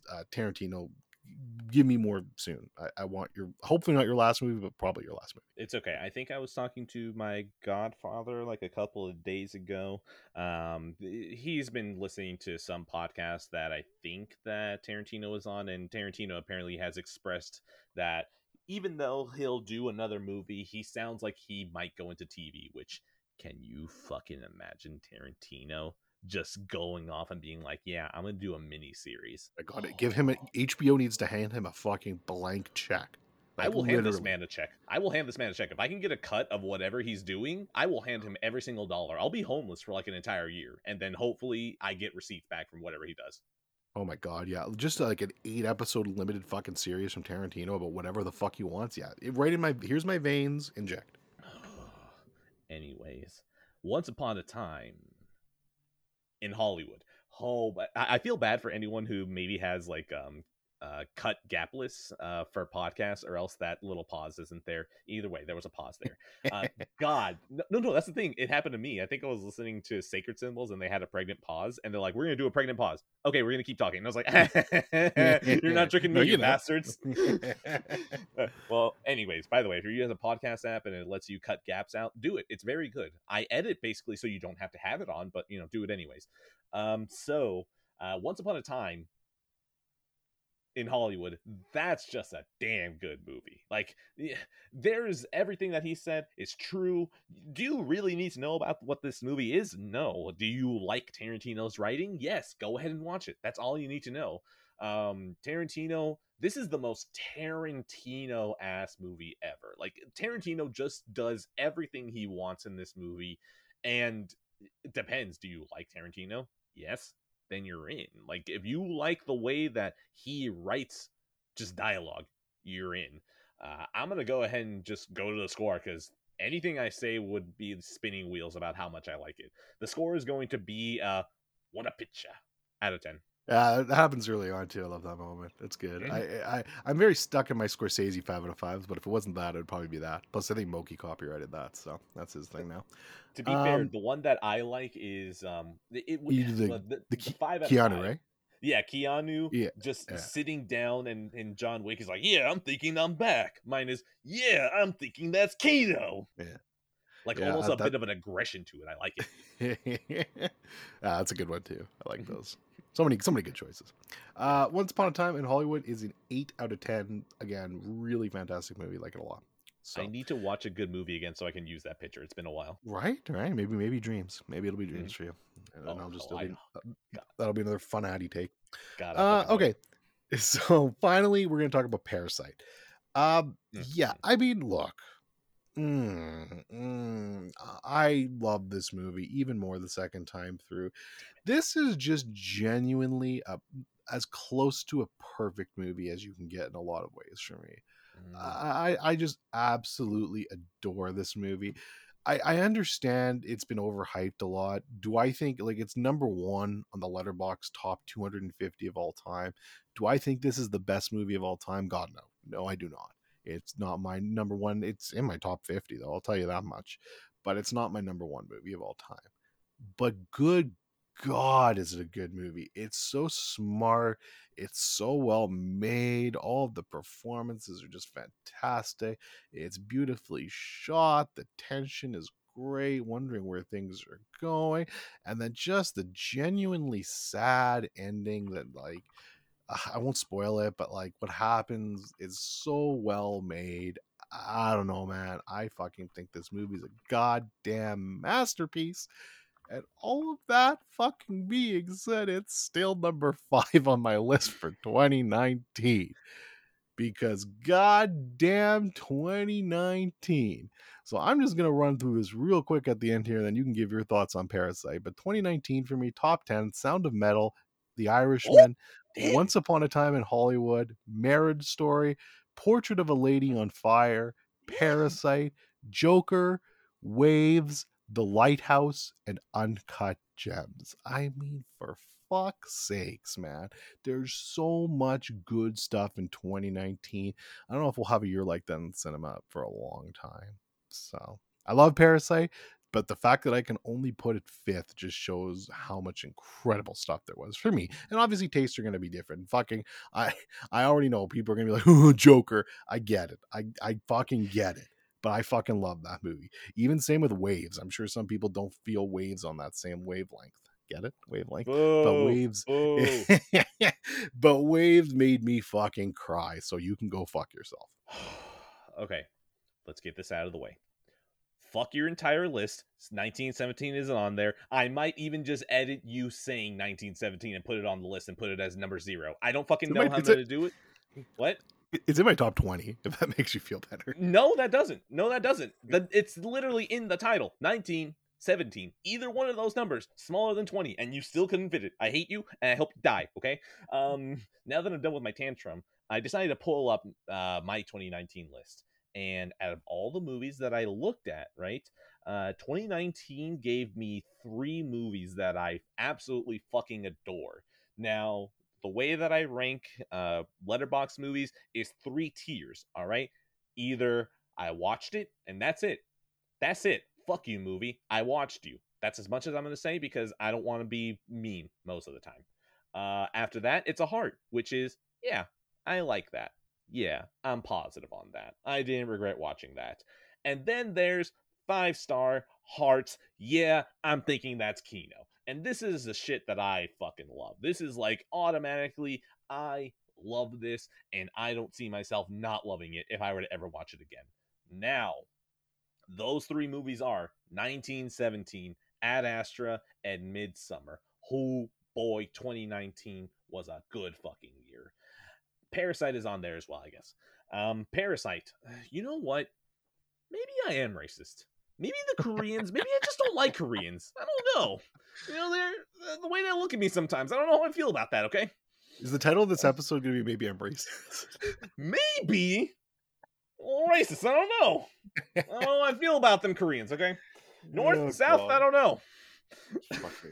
Okay, I need to break the joke before I... Yeah. Parasite, the Handmaiden. What else did I watch that was Korean not long ago? Oh, The Good, the Bad, and the Weird. Oh yeah, which you'll talk about. Yeah. Out of all these, yeah, you're a movie. You're competent. That's about it. I don't know. They don't really do anything for me. Like Parasite, I was just like, yeah, that was a good movie. That's that. I like the twist. That was fun. I like the ending. Well, actually, I don't even really like the ending. Like the movie ends and then it keeps going on for like another 10 minutes. Like that was kind of unnecessary. And yeah, the Parasite's good, but like I don't know. It just I still this movie to me smells of affirmative action Korean addiction. That's as mean as I can get to this movie, and I promise not to be that mean to it again. Because Parasite is a very good movie. It is very competent. It's just like it is something that's like I feel like I can appreciate this from the outside, and then just not really love it. So yeah, Parasite, good movie. I apologize to all the Koreans. I probably love you as a people, but can we get something that maybe speaks? No, what am I talking about? Just keep making your movies, and then eventually maybe we'll see if I like you more out of 10. Parasite's a 5 out of 5 for me. Cinema at its finest. And just for recollection, like because you were talking about your rating system, 1 through 5 for me of my top 10 I just gave, those were all 5 out of 5s for me. So that's how much I enjoyed it. God damn. Also, yeah, shout out to Midsummer as well. Fucking Midsummer's 13th for me. I fucking Fuck love the movie. you, I think it's fucking great. man. But it's just there's so many. But I will say this with Midsummer. I've only seen Midsummer once, so it's very much one I want to rewatch. The 4Ks unfortunately are outrageously expensive for this one. I think you have to get it like directly from A24. Yes. So I don't know when I'm gonna watch it again. Maybe I'll just like fucking bite the bullet and rewatch it on Netflix at some point. No, director's cut, man. Yeah, see, that's the thing. I want to see the director's cut. I'm not willing to pay that. Like, I don't like it enough for that. But if I buy it again, I might. It's that kind of fucking that loophole. Yeah, So you're in that in between. Yeah, I'm in that in between. So maybe there'll be a sale on it one day or something, or I can find a cheap copy on eBay. Who knows? But yeah, great movie too. So I just mean 2019, ridiculous. That was my point I wanted to make. That is it. That is the 2019 holy fuck block. Yeah, but seriously, man, Midsummer, like I've never watched the theatrical cut on that one, and like I don't need to. That is like bordering right on the edge of me wanting to call it a horror epic. But like we're not there yet. Something, if there would have been a little bit more to that movie, I would have been happy giving it that title. Anyways, Fair. Midsummer, very fucking good. Fuck you again for no 1917 on the top 10. I like it. I like 1917 more than I hate you. I like it more than the fucking guys you're gonna get on the spoiler cast for it. I mean, well, yeah, that's because I hate myself. Like that's different. Like, look, they have very strong opinions about the movie, and I need to either fight or die. It's gonna be one of those. Okay. That'll be a fun time. All right. The next movie, since you know what, I already mentioned it. I was going to bring up The Shining next and just be like, man, let's get some back-to-back bangers, but instead I'm going to drop the good, the bad, and the weird here. Back to the list of the movies that we've been choosing for Movie Club. This was our most recent movie, Ryoichi. He's a good boy. Something needs to be done about that taste, though. He decided to recommend the good, the bad, and the weird. And, there were minor complaints that the first two movies were a little bit too safe. One was a Kurosawa movie, and I don't remember what the other one was. It probably... Kubrick. Oh, Kubrick. Yeah, exactly. So it's like, yeah, fair enough. Big God bless directors. Ryoichi. Yeah, he was like, you know what? I'm going to swing for the fences. And now here's the thing. All right, there definitely is a punishment if you choose a bad movie, but, the criteria isn't a bad movie. The criteria is waste of time. So, a different criteria there. The good, the bad, that would have been a waste of time. That one would have failed third decree immediately. By the way, I don't call out rules. I call them decrees because it's more fun to call them decrees. So yeah, that would have been beat the fuck up about third decree. Which decree? The third decree is, of course, was it a waste of time? So the good, the bad, and the weird. Was it a waste of time? No. Was it something that I definitely wasn't in the mood for and I definitely wasn't interested in? Yes. I don't know, man. This was just fine. I was like, yeah, this is entertaining. There's definitely talent here. The action is definitely fine. Maybe the Koreans just don't know how to speak to me. There's like one really cool shot, though, that I need to mention that happens early on, which is the camera follows along the edge of the gun. And like you see it, this man falls backwards shooting. And so as he's falling backwards, the camera is following his gun as he fires above him. And it's like, that's pretty fucking cool. And that's really much it. I don't know. The rest of this movie is like, yeah. Man, I really hope I'm not a racist. Out of 10.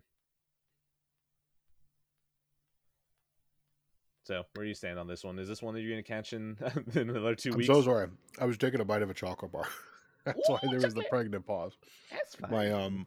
My shout out to my mom. You don't listen to the show. You're smart, but she went to Idaho. She went to Idaho, and she sent me this weird like Idaho Spud chocolate bar. It's actually pretty good. You see, my wife, her mom learned German in Colombia, and so she has a bit of a connection to Germany, and I got some German chocolate out of her. Ooh, damn, it's delicious. Yeah, German chocolate is delicious. So good. All right. Sorry, I just need to take a sip of water now. It's all chocolatey. Good, Bad, Weird. Yeah, I'm gonna watch that. Pretty soon actually, probably, because I mean I'm not in a huge rush because, like I said, I'm 2 weeks behind and I will not watch Wes Anderson. Although I'm considering spite watching it just so I can say it's a waste of time. We'll see how far my spite takes me. Either way, Good, the Bad, the Weird. It's actually on my watch list. It's on Amazon Prime, so I will watch it probably soonish. Will I like it? Who the fuck knows? Ryochi has very strange taste, but God bless that boy, anyways. So yeah, pretty much the good, the bad, and the weird. Oh no, I already gave my score, so yeah, that's pretty much solid. Moving on, I guess. Yeah, let's go. I guess we'll just go back and forth now because I think we're pretty much caught up. Let's talk about The Martian. Oh, you watched The Martian? Okay. I did. I watched The Martian. Have you seen this? No, I have. It's just like Yeah. this feels like one of those movies that's like really good, but then it needs to be that extra level for me to remember that it exists. Yeah. See, actually, funny enough, we're going to agree again. It was good. Whoa! It was pretty Whoa! good. Okay, what the fuck is I going liked on it. here? Yeah, I know, right? I like this movie, but it was missing something. I don't know what it was missing, but it was good. Matt Damon. I mean, the movie's basically just, hey, how charismatic can Matt Damon be? That's basically this movie, and he's very charismatic, and it's fun. Matt Damon's like, let's science this bitch. I'm like, yeah, let's science this bitch. And you have a good time. 4K transfer is very nice, very pretty movie in 4K. Obviously, space movies 4K, you're gonna get a good time with that. Definitely glad that I own it. I'd probably watch it again at some point. Not top tier Ridley Scott by any means, but it's a serviceable movie. I didn't hate it. And yeah, I like you said, there's just a little something missing for me to kind of make it really memorable to me and be like, oh yeah, this movie's really great. I can recommend it to anyone. It's not quite there for me, and I'm not even sure what's missing. Honestly, it's just that's what I felt about the movie. It's fine. It's not a bad movie in any means. And I just one final note quickly on it because I don't have too much more to say, and then you can talk. I love the the difference between his role in this and his small role in Interstellar, where it just like bizarro world versions of each other. I feel in a way, Matt Damon goes from like the most lovable like person in this movie who you want to succeed at all costs to like, oh my god, I want to punch you in the fucking face in Interstellar, and it's just so perfect. So I thought that was funny. So yeah, The Martian. It's a very good movie. Like, that's about it. Like, it just feels dependable. And it feels so weird to be talking about this movie and feel like I sound negative when all I can really say about it is like, yeah, this is just fun. This is just a Matt Damon vehicle. And you're just like, yeah, do I just want to hang out with Matt Damon and see him sign some shit? Yeah, then sure. But there are so many fucking incredible movies out there. Like, you literally, like 2019 exists. Like you said, 2019 exists. So it's like, why would I ever point someone to The Martian? There's nothing about that movie that exactly screams out, you need to watch this now. It's more like we're back to it again. Like, if you saw it on TNT and you didn't see a movie that you already loved on, like if for some reason IFC wasn't showing Pulp Fiction, but The Martian was on TNT, yeah, sure, I'll watch it. But that's really it. It feels really, I hate saying this because it makes it sound like it's a bad movie, but no, it's just very good. It's just like, even unique isn't the right word, because I mean the plot is kind of unique. Like, it's a dude who's stuck on Mars and he has to survive for an entire year. So it's like, yeah, that's pretty good. But you know what? Yeah, I'll chalk it up as how you said it. It's just missing something. Yeah, and that's, again, I'm with you there. It's not a knock against the movie. It's really good. I just don't think it's amazing. That's all. So yeah, The Martian. I'm gonna go ahead and give that a poop potatoes out of 10. Yeah, that was the best like recurring bit in the movie, especially at the end. I won't spoil it, but there's a bit at the end that's pretty funny. It's a 7 out of 10 for me. Good movie. Solid. All right. How many do you have left? That's a good question. I have 6. Oh boy, I have 6 too. Wow, that's actually the first time that we've. Yeah, whatever. We're moving on then, because we can get this under 2.5. Perfect. I'm gonna get my chicken nuggets. The Shining. Who fucking? Oh boy. Baby. Oh. Ooh. I think we're gonna agree again here. Ooh. Now, The Shining. I already thought this was a good movie. All right, I watched this like maybe 4 years ago, and even then, when I felt like it's weird. I think that starting in like late 2018, I was already starting to get to a point where it was like, yeah, I know what is a good movie. Like I feel like I could tell whenever there's something above the cut. And The Shining thankfully was within that cut. This wasn't me needing to watch it to verify if I was right. My wife, she invited two friends over and they were going to watch The Shining and then Doctor Sleep. Now, I don't remember what happened. I think we got dinner in between those two, and by the time that we were going to watch Doctor Sleep, I dipped because the boys needed to play Siege, and you know that whenever the boys call for Siege, I need to show up as the captain. Um, anyways, watch The Shining though, and fuck, ooh, even though I feel like I could detect what makes a good movie, I feel like nowadays I can usually detect that extra level, the cinematography, whatever the director's doing with the camera, right? The sound design. There's extra stuff that's within the craft work besides being able to look at the full picture that I feel like I'm good at pointing out what makes it special now. And The Shining was absolutely that. Kubrick's masterful, just, oh my God, like distant perfect to every shot that he has. Like if you just look at a supercut of the camera moving through the hallways, that shit alone is masterclass. And now here we are, just you get an entire fucking great horror classic out of it too. Come the fuck on. Like The Shining is a goddamn masterpiece of a film. And I just want to leave it there because there's so much more platitude that I can give this, but that's not what the movie needs. The movie needs you to watch it. That's it. Yeah. The Shining, that movie's yeah. I mean, there were movies that you kind of watch. I think I think you just said this too, and I'm just gonna expand on it a bit. But there are movies that I watch sometimes that I'm like, you're kind of like partially through watching, maybe I don't know, you're about halfway, and you kind of get that little click in the back of your head, like, oh man, I'm really watching like one of the best movies of that genre. Like this is just flawlessly executed. And if you want to talk about horror movies, The Shining is probably my favorite or second. No, sorry, Hereditary is my favorite, but The Shining is probably my second favorite horror movie of all time. Like just full stop, bar none. I think it's basically a masterpiece. It's my favorite film from Kubrick, who I'm very glad I've been rewatching his stuff and watching more of his stuff because I have a lot more appreciation for Kubrick now than I ever did. Even if I still don't like Clockwork Orange, a lot of his other stuff has hit for me now. And again, Kubrick's one of those directors where everything he does is so fucking different.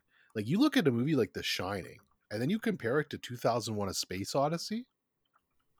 Like what the fuck? Those are so far and different from each other and completely different genres and movies. I don't know, it's incredible. So really great and just a truly fantastic movie. I'm gonna go ahead and wait, did I already give this my score or no? I don't think you did, no. Okay, cool. All right. My score for The Shining is gonna be, this movie's so fucking good that you think this man actually took us outer space and onto the moon out of 10.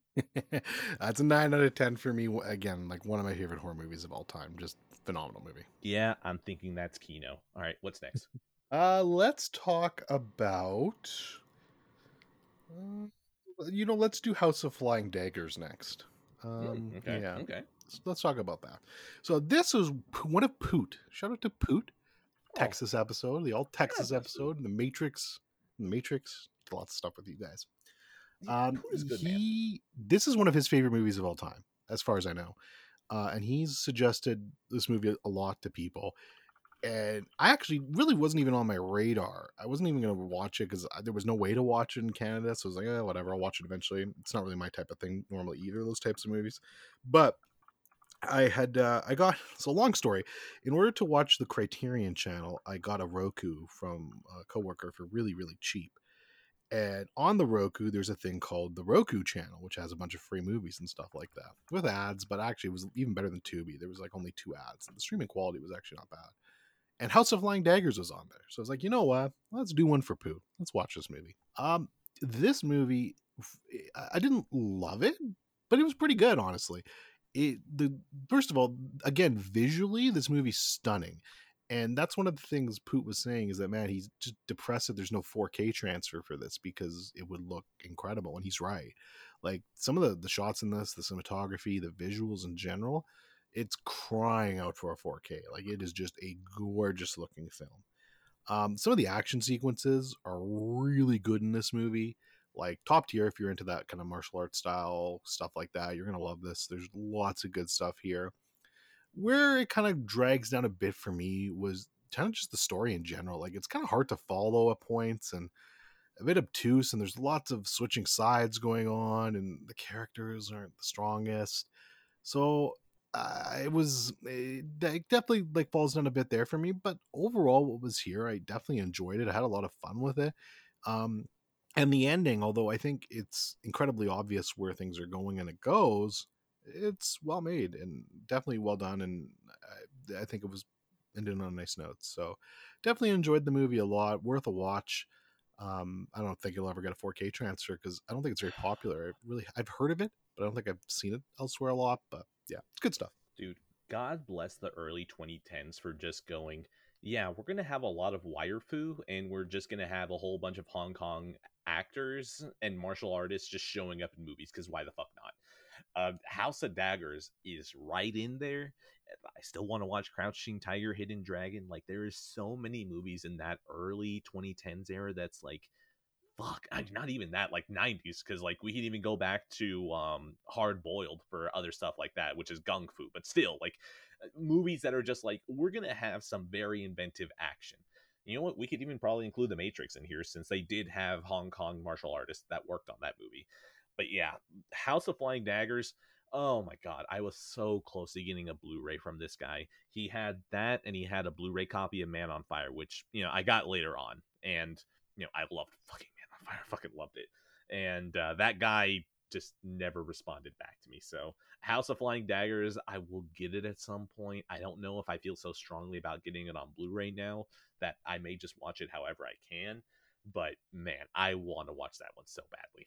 Yeah, no, I think this is going to be up your alley. Like, I think this will be something you'll enjoy, and you'll get some enjoyment out of it. It's reminded me that I need to see, which is another famous one, Crouching Tiger, Hidden Dragon. Yeah, it's one I've never seen, so I think that was on the Tubi TV, or not Tubi, Roku channel too. So I might watch that at some point. Okay, I want to be sure before I say this, but Crouching Tiger, Hidden Dragon, I think actually had like a really nice 4K steelbook that came out at Best Buy. And I always looked at them like, fuck, that's really nice, but I just can't risk it. So look it up, Crouching Tiger, Hidden Dragon steelbook. It's the first one that pops up. Okay, That looks Tiger, Hidden that Dragon, looks 4K really steelbook. hot. You said? Yes. It looks hot. It's this nice red. It's got some nice silhouettes. It's got a sword down the center. The back looks nice. That is hot. Yeah, it's just like, I don't know why. I just didn't feel strongly enough to do it, but at least the 4K copy, I've looked at it really often. I'm just like, hit $10 somewhere. Hit $10 and I will give you money, please. Is it still? Are they still selling it? No, the Steelbook is gone. Oh, The Steelbook, okay. Yeah, no, like I've accepted that even if I love this movie, that Steelbook is long gone. Like there's no chance. But yeah, like this is still a movie that's like, this is on my periphery, and like all of the wire fu and like kung fu and like early 2010s 90s, all that shit, it's all on that same level of like, I will get to. Westerns are in that same breath too.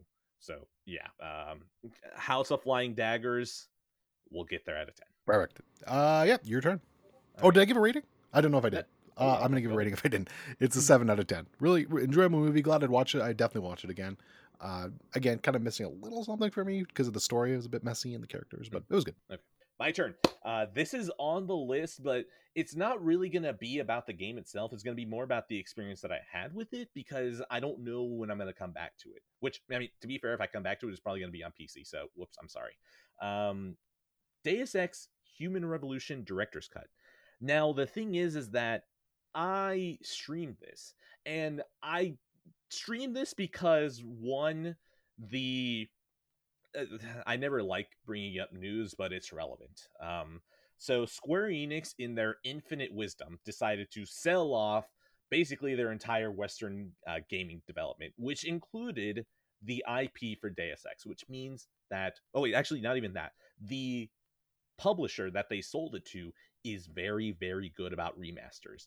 And so to commemorate it, the fact that this game, Deus Ex Human Revolution Director's Cut, might get a re-release, I had to just dip in again, just remind myself, a little bit of this game. But as well, this was also an experiment stream because I wanted to see if I could get my Vita screen to stream at the same time that my game screen was working. So basically, it was the screen of Deus Ex from the PS3, my camera screen, and then I had a connection to my Vita where my Vita screen would show up on there too. Now, you may be asking yourself, why is the Vita relevant to Deus Ex Human Revolution Director's Cut? Now, this game is one of the early games that launched on the Wii U. And now the Wii U had extra Wii U gamepad functionality.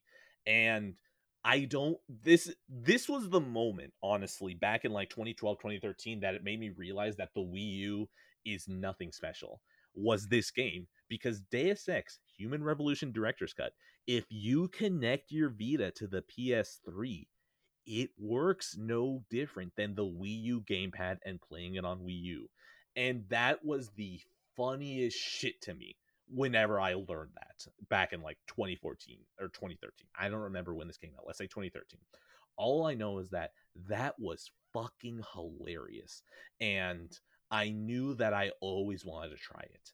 And I think maybe once I tried it, I got it connected. I saw the menu on the Vita and I was like, oh, that's cool. And I turned it off. This is the first time that I actually put in like an hour into gameplay to see it. And really, that's kind of more what my experience is. I fucking love the game. Really just getting into that world again and hearing the music and the cutscenes and everything else, like, this is the atmosphere that I fucking love. And it was speaking to me so much. And you know what? If I ever get back to the game and I keep playing it, if I do go back, I'd play it on PC. All of that is why I like the game. But going back to like why I even played it, the PS3, the Vita thing. So the Vita was basically the gamepad whenever you play it on PS3. It would be the map. Whenever you would pick up documents, it would show up on the Vita. If you were ever getting to like a little keypad, or if you were in a hacking minigame, it would show up on the Vita. You could use a touchscreen on the Vita. It's actually really fucking cool.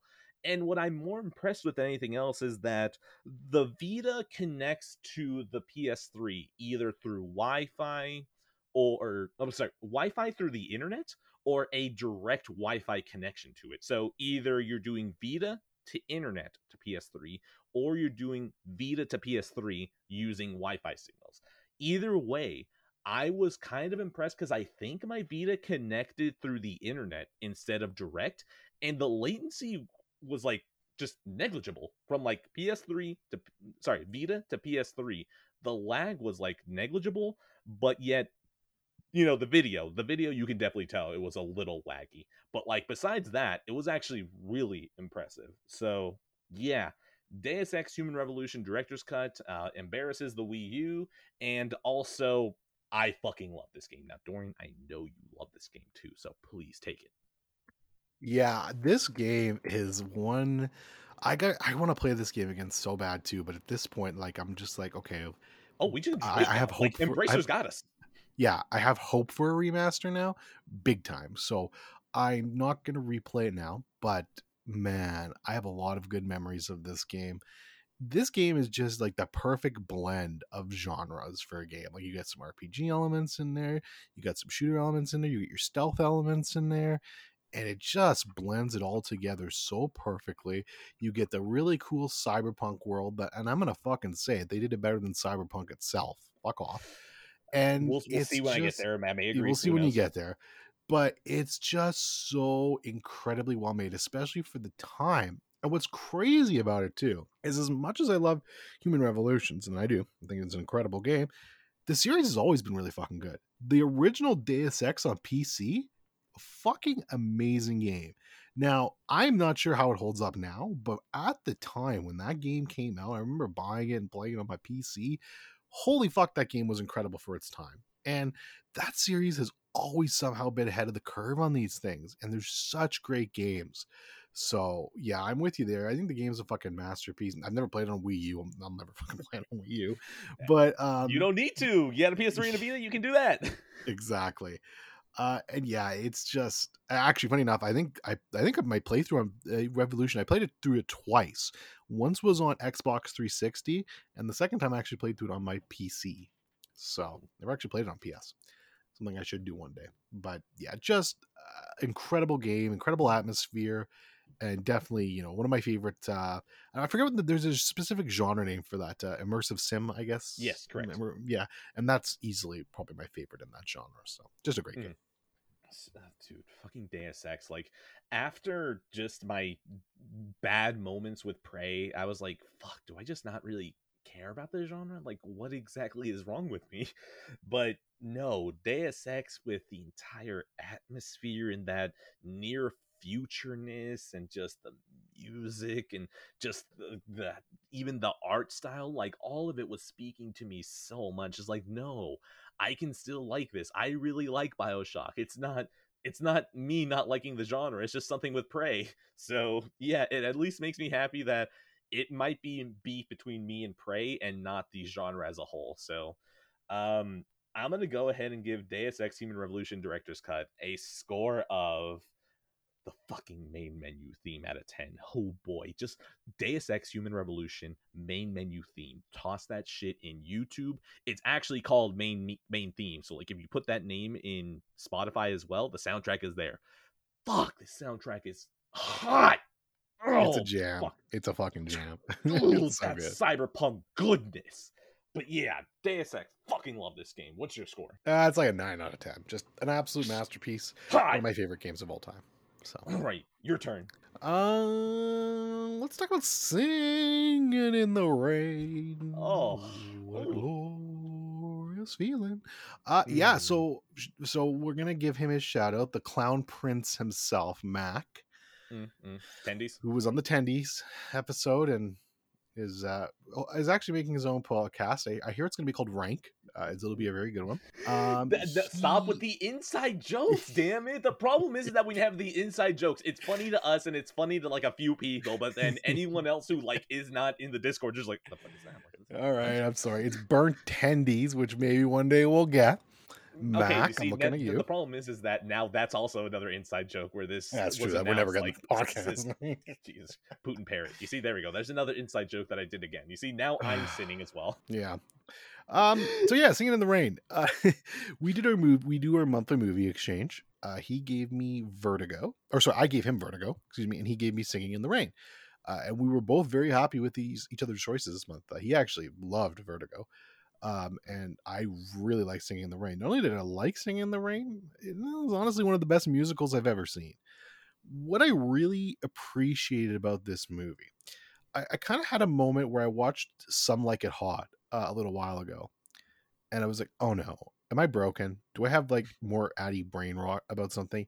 Because I realized with classical movies, like older movies, I just didn't find the comedy ones funny. I didn't laugh and I didn't enjoy them as much. If they were dramatic, I could enjoy that. Like I love The Apartment. I thought that was really good. And I enjoy many other black and white classical movies.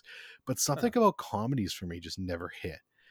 Thankfully, this one has busted that slump for me because I thought it was legitimately funny. It made me laugh. It was obviously great with the music. The music is just incredible. Like, I mean, there's so many good songs in this, and so many not only iconic songs, but iconic scenes that you don't realize from other things. Like, holy shit, did La La Land just rip a lot from this? And now I gotta fucking go back and watch La La Land at some point too, because I was like, holy shit, there's so much. It's not rip, but influenced, obviously, from that movie, and it's crazy. So, like I said, just an incredible movie. It's kind of like one of the first like really early, like I guess, parody movies, because it's basically parodying Hollywood itself at the time for coming out of the silent film era. And yeah, I don't know, this was just a great time. It's hard to watch a movie like this and imagine how you wouldn't have fun. You see, this seems like such a positive movie that I don't even want to make fun of it. So instead, my joke score will do that for me. I'm going to go ahead and give this a Clockwork Orange out of 10. That's a good one. That's a good one. It's a 9 out of 10 for me. Like I said, one of my favorite musicals of all time. I really enjoyed it. Look, I know that that was like a reference joke, so maybe not everyone got it, but I want to just say that I'm very proud of myself for that one. Like I already said earlier on that I feel like this has been a good episode. It's a good Good one. runtime. I'm Yeah. I'm very proud of this one so far. That was a good one.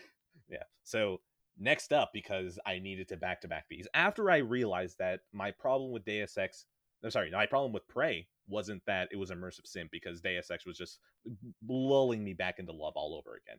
I brought back Prey, and I got Prey for free through the Epic Game Store however long ago. It actually is free right now. If you're listening to this episode contemporarily, it is free on the Epic Game Store again on PC. So if you want to redeem it, just create an account, redeem it. You don't have a PC, you have a phone. You can create an account, redeem it, and if you ever get a PC that can run it, you can just sign it. It'll be waiting for you. It's fucking incredible. I've been doing this shit for like however long that they started doing this. I created an account and I just been redeeming games. I have so many fucking free PC games, it's ridiculous, and I'm never gonna play almost any of them.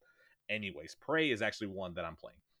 So, Prey, I think I finally nailed down the two things that aren't really speaking to me about it, but these aren't reasons why I'm going to stop playing. I've done one session and playing it on PC with a controller. I don't know, maybe it's the higher frames, maybe it's different expectations by playing it on PC, but moving over to PC, I've enjoyed the game comparatively more than the last two times that I tried it on PS4. PS4 or PS5, you know. The first time was PS4, the second time was playing the PS4 copy on PS5. Anyways, I don't know if it's the stability, but Prey on PC was working a little bit better for me. Of course, I'm still using a controller. If you find me with a keyboard, shoot me. Prey, it comes down to the combat and the atmosphere. Now, combat, I could probably trade that out for gameplay loop either way.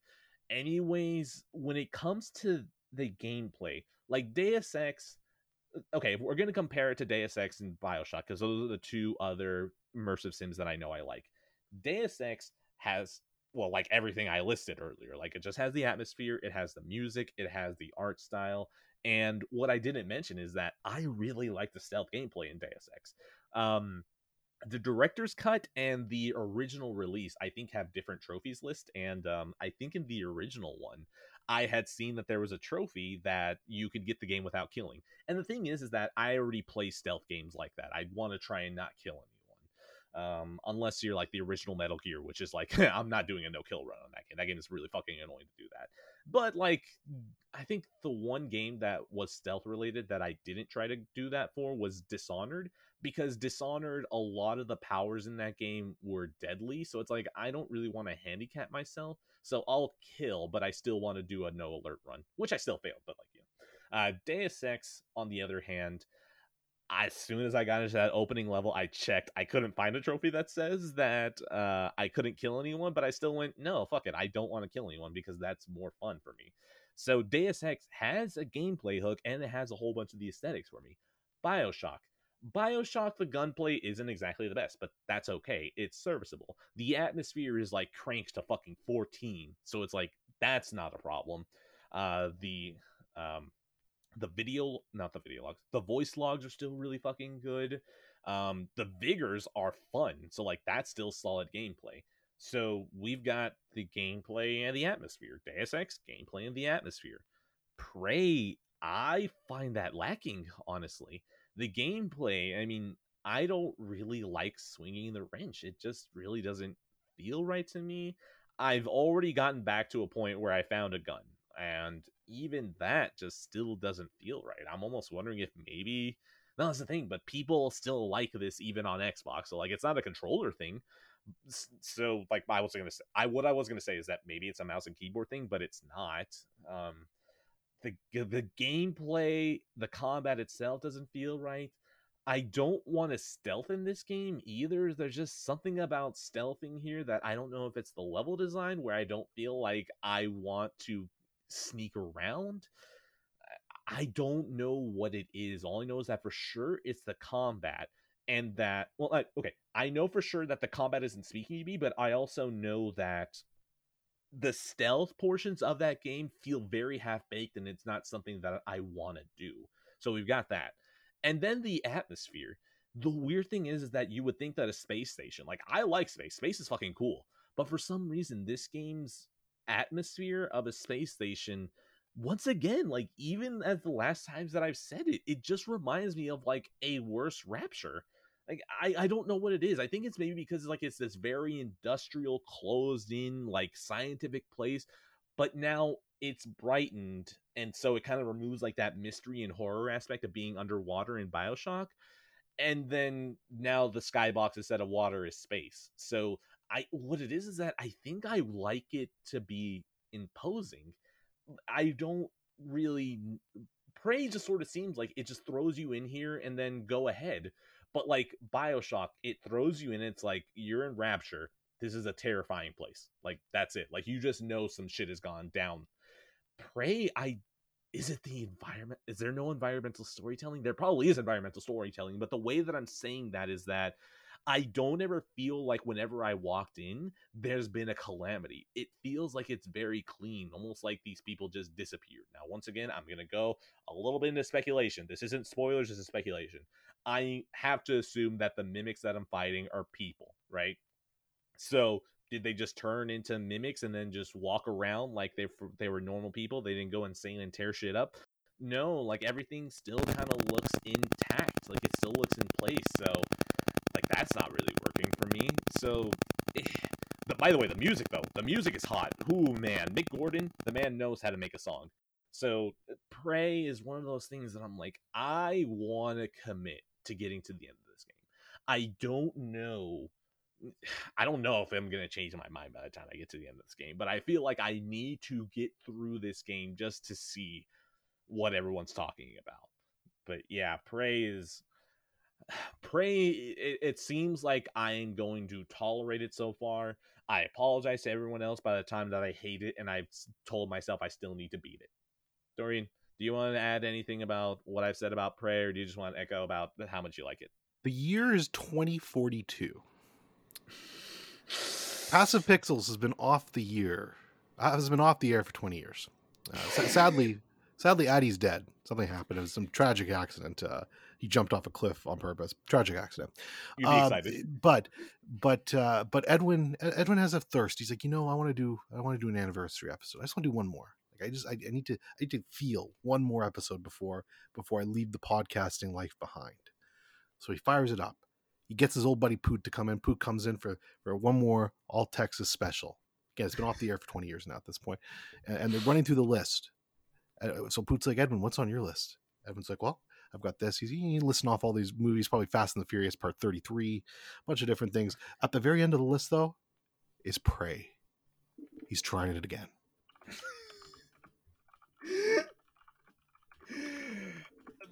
No, I will never let that happen because I will finish it this time. I will finish it. I would need to have this be The Last of Us Part 2, Days Gone levels of hatred, Horizon Forbidden West for me to stop this game. All right? Look, there have been some games that I've been slow playing for 7 years, okay? This is one that I do have the commitment of like, I just need to get there, man. I just need to fucking get there. So to be fair, I think while that's probably the most disturbing part of that scenario, that I'd still be trying Prey even 20 years from now. I think the other part is that I wouldn't have another Texas episode until then. So, yeah, Prey. I'm gonna fucking try. Okay, god damn it, I'm gonna fucking try. AJ loved this game. I respect his opinion a lot. I fucking need to figure it out. 8 out of 10 for me. I really like it. All right, your turn. Yeah, let's go. Let's talk about another movie you'll probably have jack shit to say about. Let's talk about, but don't worry, the next 3, I'm sure you'll have thoughts. But we'll get Wild Strawberries out of the way. So yeah, why did I watch this? I had been watching a bunch of Bergman movies lately, so I was like, this one is really high up on the list for people. Of course, I'm referring to Ingmar Bergman, the very famous Swedish director who, kind of like Kurosawa, is just known for classic after classic after classic. I have seen a few of his movies now: Scenes from a Marriage, The Seventh Seal, Persona.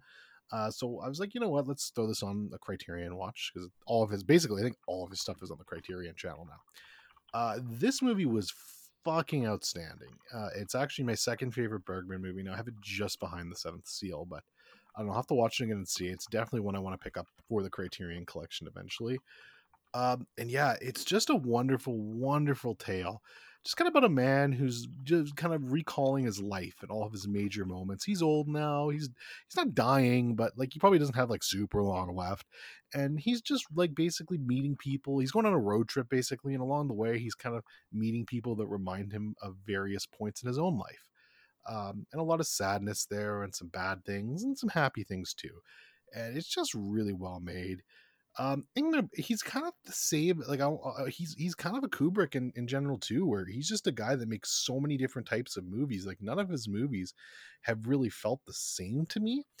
But what I really find fascinating, and I'm not sure if he's the first to do this sort of thing. I'm sure there's other directors that have done this before, but I find it interesting that Bergman basically has a lot of the same cast in every one of his movies.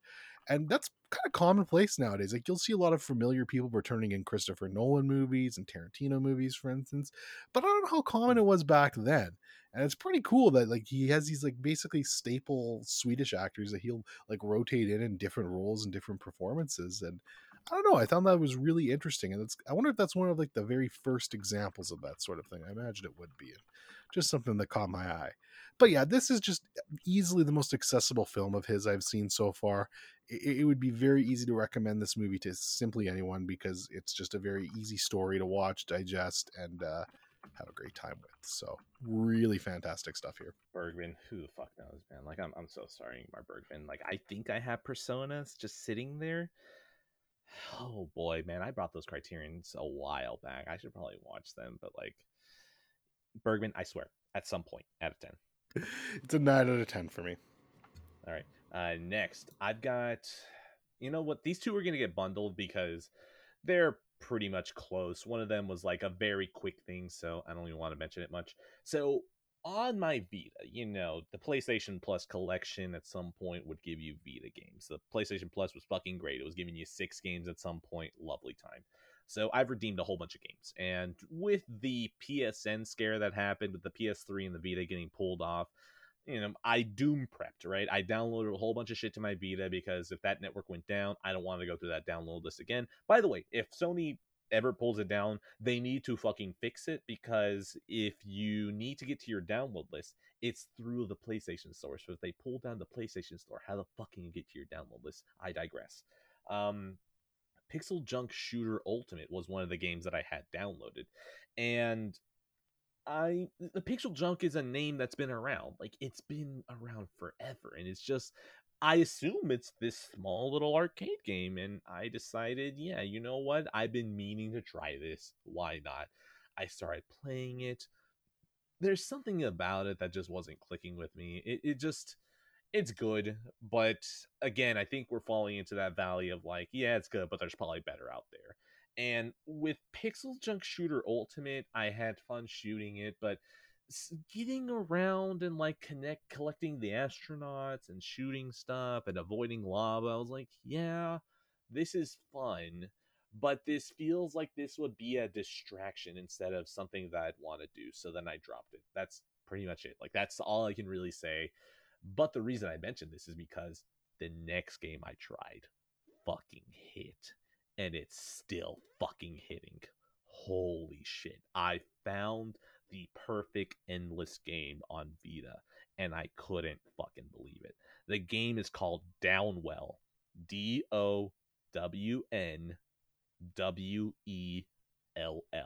Now, the reason I spell it out is that this game is that fucking good. If you have any sort of handheld device that can play Downwell, you should play Downwell. It is a simple ass game, all right? You move left, you move right, you hit X. X is jumping, and it's also firing. What is Downwell? You are a creature, and you go down a well. There are enemies, you shoot the enemies. It's probably a roguelike because the level is always changing, right? So you jump down, You fight enemies, you shoot them, your jumping is shooting. And there are these little caves off to the left and right that you can jump in that either give you money or they give you health upgrades. Sometimes it's a shop, right? You'll know when it's a shop. And fuck, this is so good. This game is perfection. You can just sit down and just play this game, and then you die, and then you just jump right back into it because it's so fucking addicting. I can't believe how fucking good this game is. Even talking about it right now, I want to keep playing it.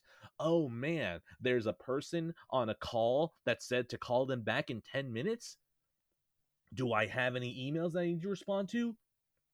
Can I go get a coffee or banana? The answer is no. I'm going to play a little bit of Downwell because I can jump in for like a minute or two and then pause it and then just jump back out. And I'm completely fine. This game is perfection on a handheld. I love this game. This is incredible. I'm probably never even going to beat this game, but it's that fucking good. It really just is. If you have a handheld device that can run this thing, do it. It's that fucking good. Now, Dorian, do you have any experience with Pixel Junk or Downwell or anything? No, the positivity on a video game is making me gag, so I had to mute Understandable. myself so you can hear that's me fine. hurling into my bucket. No, that sounds Understandable. that sounds fun, honestly. Games like that are just kind of endless runners like that are interesting. I've never heard of that one. Pixel Junk I have heard of, not my seed. Like I just have no interest in that sort of game. But no, I'll have to look into that Danwell one. I've never actually heard of it before. But you're not really a handheld guy. Like you No. could play this on a console. It sounds like I'd rather play it on my phone, to be honest with you. It sounds almost like a phone game. No, I know it's a terrible thing to say. I don't mean that as an insult, but like that's what when I think of endless runners, that's like kind of what I think of. Well, okay, it's not an endless runner. It is still level based. I assume there's actually an end. It's just that each level is procedurally generated. Oh, okay, that makes more sense then. But if we're talking about mobile, most of the screen on the Vita is black, and this game is vertical. So, like, technically, if you could have buttons, yeah, that makes sense. Probably was mobile. Okay, if you could have buttons on a phone, like this would be probably really good on a phone. But like, there's no buttons. Like, there's no. That's always the problem with mobile gaming. There's a potential there, but with no buttons, you have a hard time. Yeah, actually, no. Like, you remember the old Android phones that you had like the actual physical buttons? Yeah. Yeah, Motorola had like a mod that you could actually attach to the back of it to turn it into a little controller. It was really cool. Fuck, that actually sounds really cool. Like, I know that there's like those little attachments that you can put on the edge of the phone and it connects to the USB-C port or the Lightning port. I know that works, but it's like that's not right. That's not how I want to play this. But like, I retracted. Fuck mobile gaming. Disgusting. Actually, yeah, no, fuck them. But like this game, like it already is in portrait, so on a phone, it actually would fit kind of nicely. Just buttons. We need buttons. I mean, fuck mobile games, man. Fuck it, bullshit. I don't even want that shit. Yes. Downwell good. That's it. That's Downwell is mobile crack cocaine out of 10. It's I'll Google it when I'm done and probably look at it and probably not think about it again for like a couple of months. But never know. Perfect. Maybe. I'm done, and I realize that I only have literally one more game. So like that's it. Like you carry it from here. All right, cool. Let's talk about Kingsman: The Secret Service. Oh boy, Freebird. So this is the second. I mentioned it earlier. Edwin sent this to me very generously because he's like, "Hey, you should watch this movie." I assume that's the reason why he sent it to me. But yeah, actually, there was anthrax in there. The fact that you're still alive for this episode pisses me off endlessly. Yeah, despite my best efforts to die, I think I've like just gained like a protection against anthrax and things like that. I've tried anthrax before; it doesn't work on me. So it just might be like, oh, fucking shit. Okay, hold on. This is gonna be a little side note. Snark Tank had a fucking funny ass joke where they were talking about a guy who would host a competitive show where it's called "Is It Anthrax or Not?" and they would just hand people powders to check out, and the joke is that it's always anthrax. Listen, what I'm saying is that if I look, we'll see. I don't know. I'm still trying to figure out if I'm going to cancel this or not. Who knows? Whenever I cancel this, the immediate show that everyone should just go to is Snark Tank and said, carry on. Okay. Yeah. So, hey, this movie was a lot of fun. I really liked it actually quite a bit, more than I was expecting to even. It was really good. So, yeah, shout out to Edwin, the host of Past Pixels, for sending this to me. There's a lot of people I don't even know. Like, Taron Egerton is like just a complete blind spot to me. I've heard of this guy, but I've literally never seen anything he's been in. So this has been kind of my first exposure to him, and yeah, he was a lot of fun in this. Colin Firth, I mean, Colin Firth is always great. Samuel L. Jackson's having a blast. Michael Caine is like probably one of my favorite just supporting actors of all time. So he was great in this too, and yeah, it was a fun movie. Lots of good, like there was some really good twists that I wasn't expecting. Some things that happened, I was like, oh shit, didn't see that coming. So it kept me on your toes, which is great. And I'm gonna there's a scene in particular without going into spoilers, but the church scene. You know what I'm talking about? Oh, dude! Anyone who's seen Kingsman, Yeah. you talk about the church scene. What a fucking like what I don't know, was it 5 minutes of action, 10 minutes of action? I'm not even sure. But holy shit, that scene's so fucking well done. And made like probably easily the best action sequence I've seen since probably the bus scene in Nobody. But this might even be better than that, man. It was really fucking good. And just like what a scene. And yeah, I just this movie was a blast. It was so much fun.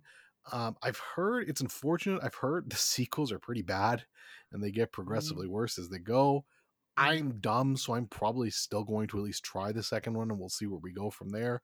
But yeah, this was great. The clip, because like, you know, my YouTube search history, it knows me. So I typed in Kingsman and it immediately went to Kingsman church scene because I've definitely watched this many times. The clip is 4 minutes and 40 seconds. So it's like it's just under 5 minutes of just holy fucking shit. This was in you this entire time, Matthew Vaughn. This was in you. This is awesome. Yeah, Kingsman is really fucking inventive action movie. Like, it makes me really sad that Matthew Vaughn, like, he's actually made two of the movies that like I really adore: X-Men First Class and Kingsman: The Secret Service. Both of these movies aren't really like, you know, like, these are wow, best movies ever, you should totally watch these out. But there's a charm to them that I just love a lot, and Kingsman is in that level. It plays itself a bit as a Bond parody, but you know, it not full on like Austin Powers, but it definitely is like, yeah, we're riffing a little bit of Bond. I know it's a comic. Shut up. Comics don't exist. You're stupid, okay? I'm gonna gaslight you into thinking that comics aren't actually a real thing. Kingsman, though, like, fuck, man, that action scene, like, there is a good movie attached to this, right? Did you know that Mark Hamill's in this movie? He's there, and I always forget every single time I watch this movie. It's like, oh yeah, you're in this movie. Yeah, but when he shows up, I was like, what? Mark Hamill? Yeah. Hey, it's Luke Skywalker. Yeah. But yeah, man, Kingsman, all roads when talking to that movie lead back to the church scene. And that church scene, don't watch it up on YouTube. Watch the entire movie, get the church scene, finish the movie. You know, the rest of the movie isn't going to compare to it, but like that church scene, fuck, it's that good. It really is that good. Yeah, that shit fucks hard. So anyways, my score is going to be church scene out of 10. I don't even want to talk more about it. It's that fucking good. 8 out of 10. Very, very good action movie. Very well made. I'm very happy. Are you keeping it? What do you think? You're dumping it? Oh no, I'm definitely keeping that. Well, in fact, not only am I keeping it, but I would actually like to get a Steely for it too. Like, it's very good. So boy, yes. All right, that one's definitely staying. The sequels probably not, but we'll see where we go. Fucking nailed it. All right. Oh, actually, sequels. The second game. Why am I saying second game? Jesus Christ! It's video game brain rot. Yeah, exactly. The second movie, it's fine. You know, it's fine. It still has that energy, but like the first movie just overall has a consistent betterness to it. It's just more consistently better. The other one like just feels like it wasn't properly paced, and it just sometimes loses itself a little bit. And then they try to have another church scene. It's not like obvious we're gonna try to do another one, but it's like you can tell that it's like, well, I mean, the first movie was very well known for like what felt like a handheld one-shot action scene, so we're gonna need to do that again to some degree. So yeah, the second one, it feels like there could have been a good movie there, but a lot like Kick-Ass 2, it's like, man, you should have probably just left this as a one and done. Which the funny thing is that Matthew Vaughn never did another X-Men movie. So you know what? Maybe this man should just do one movie and then dip. So, yeah. I already gave my score. So, is it my turn, or do you want to expound? I've still got 2 left, so I should do one more here. Yep, go for it. Because you only have 1, right? Left. Yeah. So let's do it. I don't know how much you have to say about this, but I gotta talk a little. We gotta talk a little bit about this movie because it's so fucking great. Let's talk about Mother. Go. Oh man. Okay. No. Disclaimer.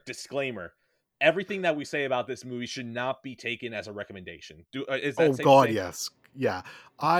First of all, let me just get it out of the way. I love this movie, but for the love of God, do not take that as a recommendation. Yeah, no. If you listen to this show and you're like, "Oh, these two fellers like that Mother movie. I should rent that." That there on the no. Stop yourself right there. This is not a recommendation. I am not ready to burn my credibility. I need to know who specifically I'm talking to know if this is the movie for you. So while there's going to be a lot of positivity, yes, go for it. You know what? Fuck it. I'll burn my credibility. Get the family together. Get your young kids in the room. Throw on Mother. No. Darren Aronofsky. Okay, this is the guy who did Requiem for a Dream. Okay, do not listen to him. Oh my God! Look, this movie. Okay. Let's start at the top because I actually do want to talk a bit about spoilers. Yes, so that's fine. Let's start at the top though. My first note is, boy, do I love me some fuck shit, and that's that's basically what this movie is. It's some fuck shit. I think the reason, first of all, I totally understand if you come to me and you're like, man, this movie's a piece of trash. I'd be like, yeah, man, I get you. Like I do. Like I'm not gonna argue with you about this movie. What I think I appreciate about this movie is there's absolutely no subtlety to it. None whatsoever. It's incredibly obvious what his message is. He's not trying to be coy or play shy. He is literally taking out a fucking baseball bat, smashing you in the fucking face over and over again and saying, see? And you're like, yes, Darren, I see. Thank you. Please give me another shot to the face with your baseball bat. And it's just so fucking insane. So if you have any thoughts, go ahead. But then I want to go into spoilers. Yeah. Okay. So general thoughts about Mother. This movie is just a fucking wild ride. I remember that Darren Aronofsky said that like he banged out the script in like 2 days in a hotel room, and something about the frantic nature of how he wrote it just kind of speaks to me because it blends into the movie. Like it really does. So like this movie, you are right. It lacks subtlety, but there's something about it where it owns up that it's not subtle. That's why it flies. Like there is some, there's one thing that comes to my mind whenever I talk about lack of subtlety that, I already mentioned it once. Let's not bring it up again.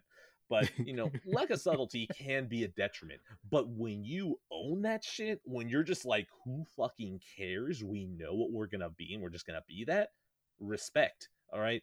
Movies that are smart and know they're smart, go ahead. Movies that are dumb and know they're dumb, go ahead. Whenever you intermix those, that's when I'm not feeling it, all right? Whenever a dumb movie thinks it's smart, no. Whenever a smart movie thinks it's dumb, that probably I haven't really seen actually ever now that I think about it. But, I'm pretty sure in that scenario I'd be annoyed too.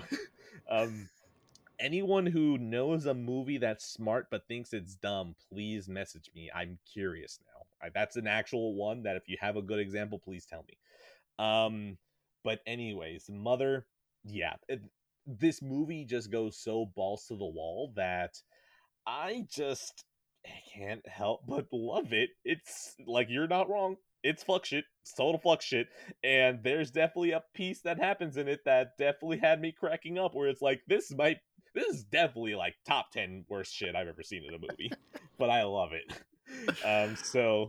Yeah, you know what? Are you ready for spoilers? Because that's my spoiler. That's going to be the spoiler I lead in with. I assume we're thinking the same thing, and if we are, I'm gonna let's say it at the same time because I want to see if we're on the same page here. So let's try this. I will do my 3, 2, 1, but I also say go, and then we'll say it. Okay, so 3, 2, 1, go. Baby getting its eating neck up snapped? the baby Jesus. Okay, and the whole baby part, like the highlight of that movie for me is seeing people's faces while they're watching that entire bit. Like, oh, she's pregnant. She's got her kid now.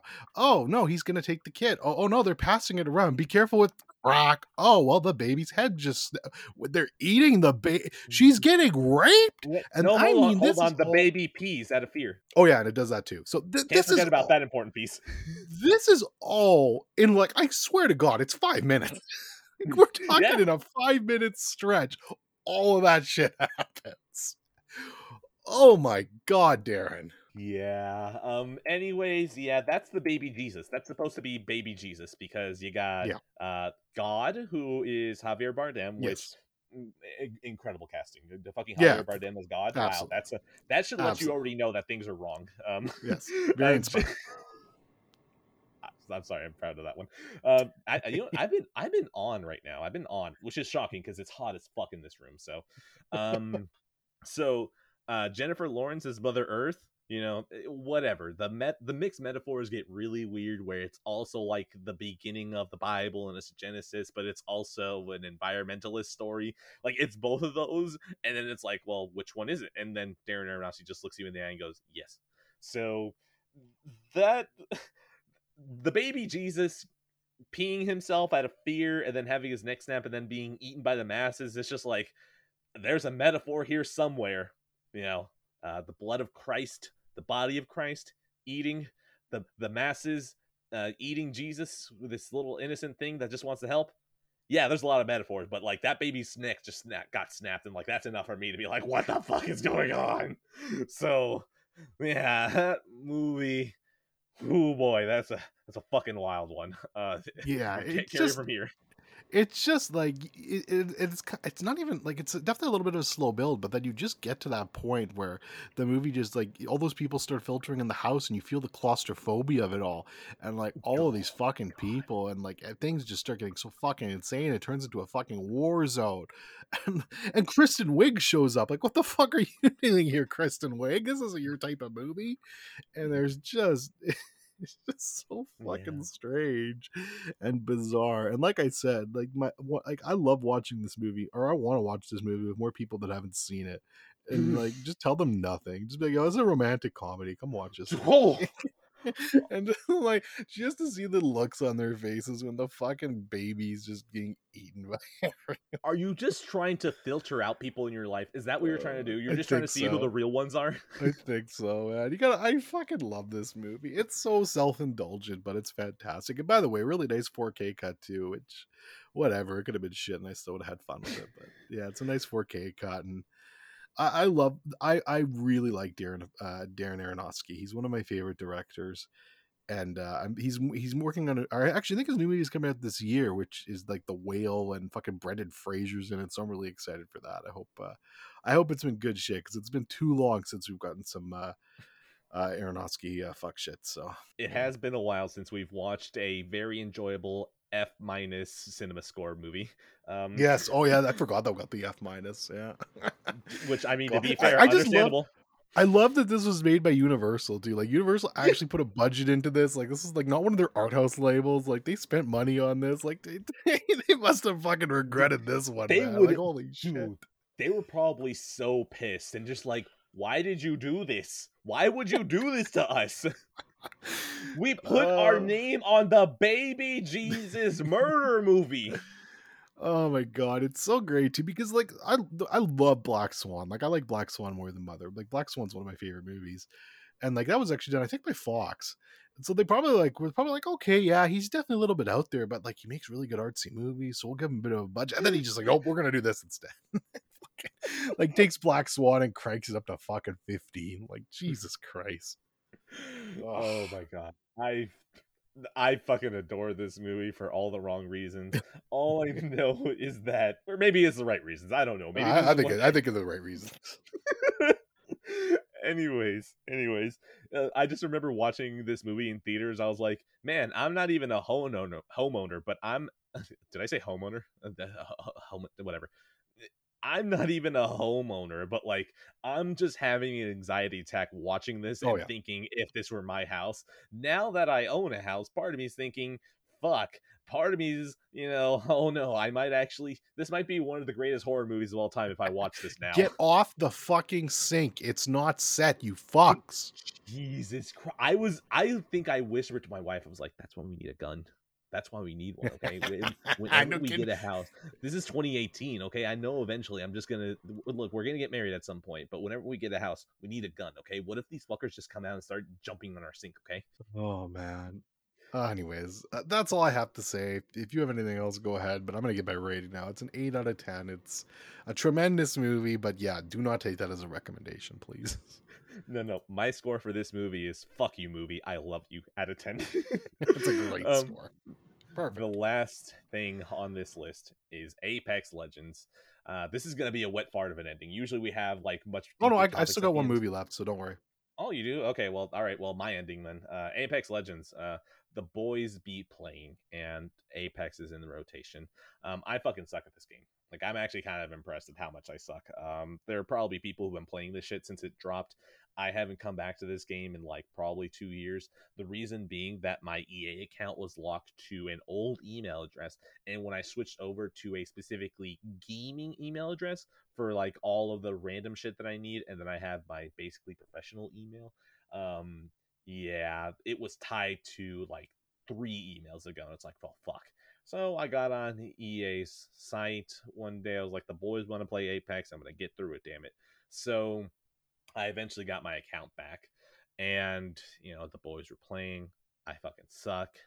I'm actually kind of shocked about how low the average IQ is of the person that you get grouped with if they're a random. Because even though I suck, the boys still want to play with me because apparently even me just communicating and not being completely brain dead puts me above like 90% of the community. That's pretty much it. There's nothing else I can say. It's a fun game. What else do you want? It's Apex Legends. Do you want to get the lore? Fuck you. I'm not talking about the lore. Dorian, I know this is one game that actually did speak to you, right, during your minor multiplayer days. So talk to me. Apex, yeah, no, I actually do want to get back on and play a game, maybe even with you and with some of the other boys there at some point. The gamer's gathering up. Oh boy. Game us. No. Were you insulting them? No, that's the thing. If we don't shower, then it's gamers. Okay, gotcha. Apex is good. I like Apex. It's actually probably my favorite thing I've ever like. I'm famously, I don't love Respawn. This is actually probably my favorite thing from Respawn, though. I actually enjoyed it. During the lockdown, the famous COVID lockdown of 2020, I played a ton of Apex. I'm garbage at it. Like, you think you're bad, you have not seen me play Apex yet, so don't worry. You will find somebody that is actually you were significantly better of, because I am terrible. Here's the thing. I was good during the early days, so if I'm bad now, you stand no fucking chance. Yeah, I guess we'll see. I'm shit at this though, man, but it's fun. I don't know why. Just something about the shooting feels really good. It just feels poppy, and I like that there's no building bullshit. Like, that's what always turned me off of Fortnite. PUBG always just seemed jank to me. This just seems more polished, and I don't know, the characters seem cool and visually it looked nice. So that's why I think I chose Apex when I did play one of these. And yeah, it's a fun game. Don't got much more to say than that. It's like, I mean, it's never a game. Like, if I go back to it, I'll play it sparingly. It's never going to be Overwatch for me, which is like my crack, but it's fun. Yeah. All right. My score for this is going to be Respawn has never missed. Okay. And anyone otherwise who says that is undeniably, irrefutably wrong out of 10. I'm going to give that I'm wrong out of 10 then. Yeah, last one. Let's finish off this wonderful episode with a little bit of Christopher Nolan Kino. And that is, of course, The Prestige, starring Christian Bale, Hugh Jackman, Michael Caine, Scarlett Johansson, David Bowie. We got a loaded cast, baby. Okay, so I have very strong opinions about this movie. This is, I think, maybe the third or fourth time I've seen it. I've definitely seen it twice before, maybe only the third though. I definitely appreciated this movie more spending some time away from it and watching it again. It's really great. 99% of this movie I fucking adore. Hugh Jackman, it's a shame he's never worked with Nolan again. I think he's great. I think he's a great actor in general, but he's fantastic here, and I would love to see him do more stuff with Christopher Nolan. Obviously, Christian Bale and Nolan work really well together. Michael Caine, obviously, is fantastic here. It's a great, really just well-made story about a couple of dueling magicians and like the lengths they'll go to basically to kind of one up each other and, you know, have a successful career. And it starts off very tragically and kind of builds from that. And it's a fantastic film. Like, it's really incredibly well made. And I love so goddamn much of this movie. And it would be probably like right now, I updated my Nolan rankings and I put this fifth. And that is all of that in spite of me thinking the fucking last like maybe 3 minutes of this movie are dog shit and they piss me off so goddamn much. So I'm going to go into spoilers, but those are my kind of early thoughts on The Prestige. Ed, go ahead. All right. I I was really thinking it's like, okay, are you going to give me something that I can jump off of? It might just end up being, well, no, that's the thing. We already talked about this movie, so anything I feel like would be treading old ground. So, specifically while you're talking, I went back and looked up at, excuse me, I went back and looked up which episode I had watched it for. It's the 23rd episode, so that might have fresher ideas. All I know is that The Prestige, it is very good. It is very well acted. I also find it fucking hilarious because it just seems like these two people just constantly fuck each other over. Like it's literally just Roadrunner and Wile E. Coyote if occasionally Wile E. Coyote actually got some W's. Like that's what this movie is, except they're magicians now. So The Prestige, really fun. I think maybe if I were to watch it again, maybe I'd hate the ending as well, but like it's fine. It's fine. Sometimes you need some dumbasses to be included in it. I don't think it ruins the movie as much as you hate it, but either way, spoilers at this point. I recommend it. Go. I actually forgot that you talked about it. Like, there's my dumb memory again. But yeah, episode 23, I guess we did talk about it. Fuck. So, anyways, so I'm gonna repeat myself because I just watched it. Fuck it. Hold on. Look. Let's get this out of the way, okay? Specifically in my notes, I have it separated by like January 1st to the 15th. It's never accurate because of recording days, but like in my mind, it works. I'm gonna be off a couple of days. Who fucking cares? What I started doing is I've added the number of the episode next to it. So if I ever need to pull it back really quickly, boom, done. Fair enough. Side note before I go into spoilers quickly, because again, apparently we've talked about this. Fuck, my memory's bad. Holy shit. It's fine. We can do it again. Like if you feel like it is, well, go for it. Groundhog Day. The 4K for this sucked. Very disappointingly, actually. Like it looked like a Blu-ray. So, anyways. Yeah, it's fine. Okay. Yeah, it's fine. It's not bad. Like there's not like tons of film grain and it looks like shit. It just looks like a Blu-ray. So I was a bit disappointed there, especially compared to the other Nolan 4Ks because they're all so good. But also, I mean, we've gotten into Criterion Collection, so like we know what a good Blu-ray looks like. Yes, correct. We're snobs now.